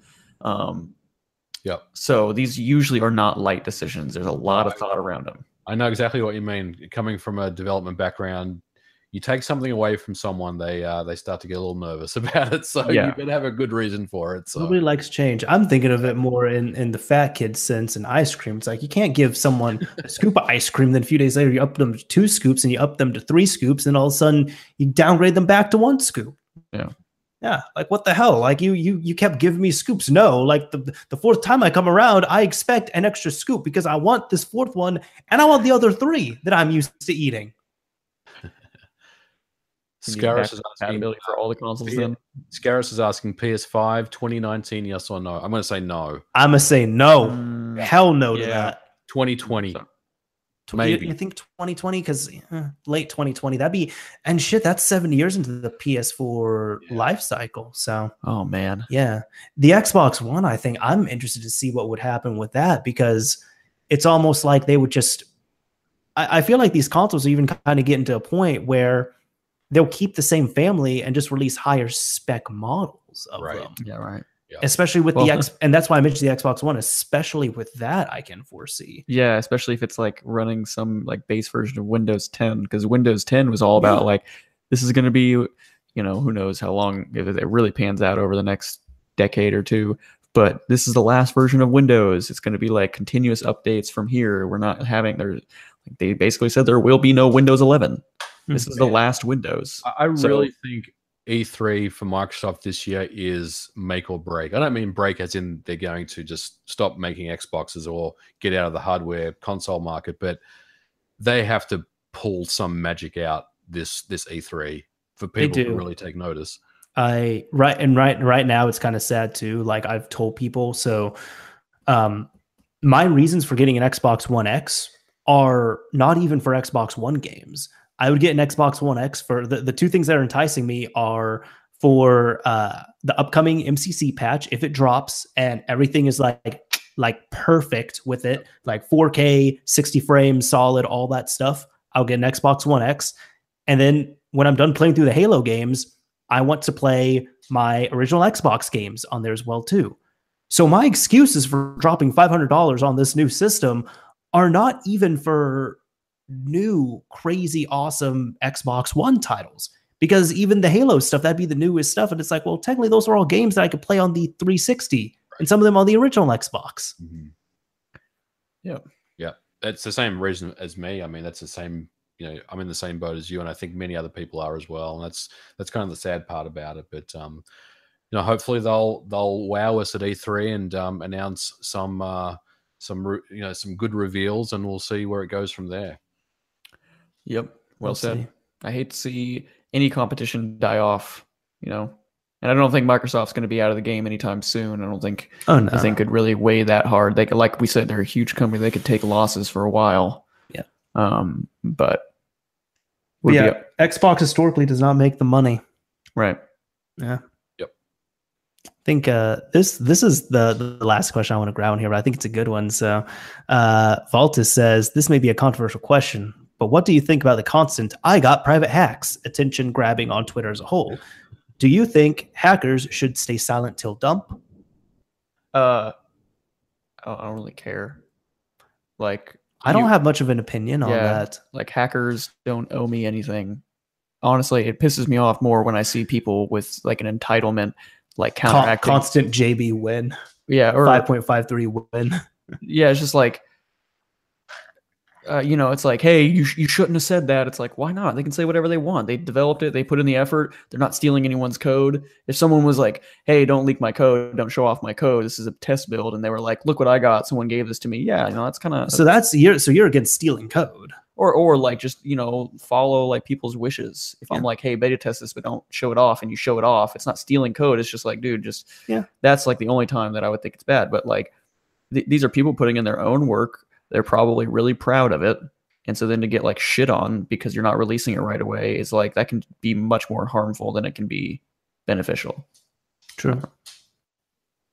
Yeah, I mean, I agree. But, you know, for me, kind of shit talking on Twitter or whatever it is, it's Twitter, man. You know, that's what it's used for. So whether it's controversial or they're just trying to get some attention or a bit of both, I don't know. But, you know, you got to take the medium or the social media of Twitter as, you know, you got to take that into consideration when you talk about these things. So that's true. It is a sad reality. And I think there is a difference too. I should like clarify, because I think his question was, or their question was, a little bit vague, but, you know, like they don't, someone being a dick online, like, and just like teasing, yo, I got this hack, I got this hack, I got this hack, I got this hack, I got this hack, or should they just not say anything until they dump it? No, I mean, like, If you're being a dick Yeah. about it, it's fine. If you're like, hey man, I'm working on this cool thing, like don't ask for an ETA. I don't know when it's gonna come out. I'm working on it. You know what I mean? It's all about your execution. So yeah, if you're being a dick, Mhm. if you know what I mean, if you're not being respectful, if you're especially like if you're shitting on someone else, you know what I mean? Like, oh hey, like 'cause I saw some of the stuff with the Switch stuff, which kind of made me like, oh, a little bit weary because they were like, Switch was getting toxic for a little yeah, bit. because they were just like, oh, I think it's dying you off haven't now, but it was well now that getting everything's nasty come for out. a But yeah, it was bit. like you haven't implemented this yet. You haven't gotten there yet. I think there's a phase 2 coming, and it's going to be huge. So, you know, once TX gets their thing out, Yeah. the floodgates are going to open up. I think so. Well, I'm hoping that everyone can just like direct all their hate towards them because they are well prepared to take it. They're used to that. They are. That's a good point. They've like I said, they've been in the game for such a long time. That's where they kind of thrive on, you know, getting all the hate thrown at them. It's promotion. Yep. Hey, So good press or any press is good press, whatever they say. exactly. Hey man, Wow. Well, I got this to is a long pee and one. I'm tired. So It's not helping that it started raining. yeah, rain all over. Nice little background trickle. Exactly, trickle trickle. Lily's even just chilling. I got I got to take her outside the rain and everything too. Oh man. Oh man, she's been good though. She's been good dog. Come and chill. Yeah, A little click clack. She tap danced for a minute, but exactly. Yeah. Anyways, thank you everyone for coming out, participating, chatting with us, all that fun stuff. It has been fantastic. MVG, thank you so much for coming on to this show. It's much appreciated. And I know you've entertained the idea of coming back on already, right? Before we even started here. Yeah, I said we'll come back and we'll all wear the hats next time. So Yes, maybe we'll I'd do be that. down for that. But yeah, Yeah, man, the question you know, is- I'd love to come back over the summer or at some point. So it's been awesome being on the show, and yeah, it was. Thank you so much for asking me to come on, and it was good conversation. yeah, no, it was super awesome to have you on here. It was good to meet you. And I think you brought like a ton to the table. I think this was one of my favorite episodes since I've been a co-host on here. So For sure. So I think we'd both love to have you back. But the one thing we'll need to figure out is, are we all wearing the same kind of hats you are? I don't know, Or we'll have to mix it up a little bit, maybe. I don't know. yeah, get like a fedora in there, a beret. Oh, that'd be cool. I'm gonna try and be Notch. Yeah. Oh man. Yeah, all of my responses will be, I developed Minecraft. Yeah. Milady. I could wear this Nvidia shirt and an AMD hat or something just to really confuse people. I don't know. that'd be yeah. funny. Just mix it up a little bit, you know. Just get people Team mad. green, team red, you know. Exactly. Hey, it's okay. No matter what happens, we've got some killer moderators in the chat to keep it For sure. keep it held down. So, Yeah, no, the moderators have been great. So thank you all. Like, the moderators always hold down. yeah, absolutely, I really definitely appreciate them. got to give them a shout out. They Sure. put in the work. For sure. Anyways, I'm about to tap out here pretty soon. So, you know, if anybody is watching this, or if you're listening, this is going to be available on YouTube on my channel, Mr. Mario 2011. We look forward to seeing any of your comments, constructive criticism, any of that fun stuff. To the chat, thank you so much for coming out. As always, we do these live shows, you know, once a month or so. So if you can come out, fantastic. If not, we look forward to you another time. Now, MVG, where can people find you on the internet? On YouTube at Modern Vintage Gamer, Twitter at Modern Vintage G, and Facebook Modern Vintage Gamer. Just Google me, you'll find me. And I'll have your links down below in the description on YouTube as well. So I was actually going to ask, what's up with the Modern Vintage G on Twitter? And thank you for the $2 mod shot. I don't know if it's changed, but when I tried to create the username Modern Vintage Gamer, it wouldn't let me type that many characters in, so I just kind of cut it off at the G. So I thought, you know what, I'm just gonna leave it at that. So Okay. maybe it's changed now because I know Twitter's in a rapid rate of change almost every day. They're pushing out new things for it, but when I set it all up, it's like it doesn't let me finish the characters. So I just Yo, we got 280 characters per tweet now. Those 280 characters change in the a name. username. Can you not change your username? No, actually, I have in the past. Yeah, I was about to say, you could change your @. Yep, I have. Change your Yeah, it's not like this is PlayStation don't- Network. What are we talking about? I don't know how long though. I haven't pushed that. So. But Yeah, 'cause I'll that's- try again, see if I can change it. But I've had it for such a long time now. I'm just going to leave it the way it is. So I gotcha. it confuses people when you change your @. So Yeah, I totally understand that. Yeah, I see that. Like, I follow someone on Twitter, Instagram, they're completely different. I'm like, I don't know who you are. I'm unfollowing. Yeah. Well, And- on that note, what was it? It's been about a year now, maybe a little bit, I guess more than that now because of how long I've been on the show. But I went through like a kind of like a username rebranding, or I picked a new username. So mine is thankfully consistent across my services, at least at the moment. You can find me on Twitter, on Steemit, and as well as YouTube. And that's all at Paranoid Coder. Awesome. And Devin, you've been doing a really good job so far with your monthly videos. Everyone check out Devin as well too. Paranoid Coder. His YouTube channel is going to be down below in the description as well too. December, we said you need to do, like, here's a challenge, 1 video every month. You've been 4 for 4 so far. So May's not over yet. Yeah, thank you. There's been some late nights on the last day of the month, mostly self-inflicted, I will admit. But there's definitely been some decent amount of effort involved. I've enjoyed it a lot. But your flow and everything's gotten better. Like, there were times, like, I remember the first night, because I helped you with that video, and that was just horrible with what we were doing. And then the last time you texted me, you were just like, oh yeah, you're just like, well, I got all the raw footage and I still need to cut it and upload it. And like 30 minutes later, I saw you upload. I was like, what the damn? Yeah, and I had like 100 times the cuts that my last one did too. Yeah. So yeah, I definitely, I'm getting in the groove. I'm getting my flow going, so it feels good. It's a grind, man, especially when you're starting out. And 1 video a month, it doesn't sound like much, but all three it comes and goes so quick. Yeah, all three of us can appreciate how much time goes into making a video. And it's, especially when you got other things, and we all do have other things going on in our lives. It's tough. It's tough to kind of stick to a schedule sometimes and get things out. So for sure. And I think this was your intent, but the extra bit of pressure, because I had been talking about this, maybe not every time we talked, but I had talked about this countless times. So it was a nice kick in the rear. Yeah, I'm happy you accepted the challenge. So, by the way, I don't want you to feel forgotten, but Valtus, thank you for the £2. Very much appreciate. Thanks for answering, guys. Been a fun listening. Well, yeah, I don't know why you're thanking us. Thank you for being in the chat and participating. That's what makes it fun. Yeah. It's a party. Yeah, come back. I mean, we'd love to have everyone in the chat. It makes the chat. And that's pounds as well too. So obviously he's paying overseas across the pond, and that dude's up at like 4 or 5 in the morning right now. Man, this guy's the real MVP over here. Jeez, for sure. Yeah. Anyways, this is Mr. Mario signing off. Thank you all for watching and listening, everyone. And till next month's Mod Chat. See you later. Thanks, guys.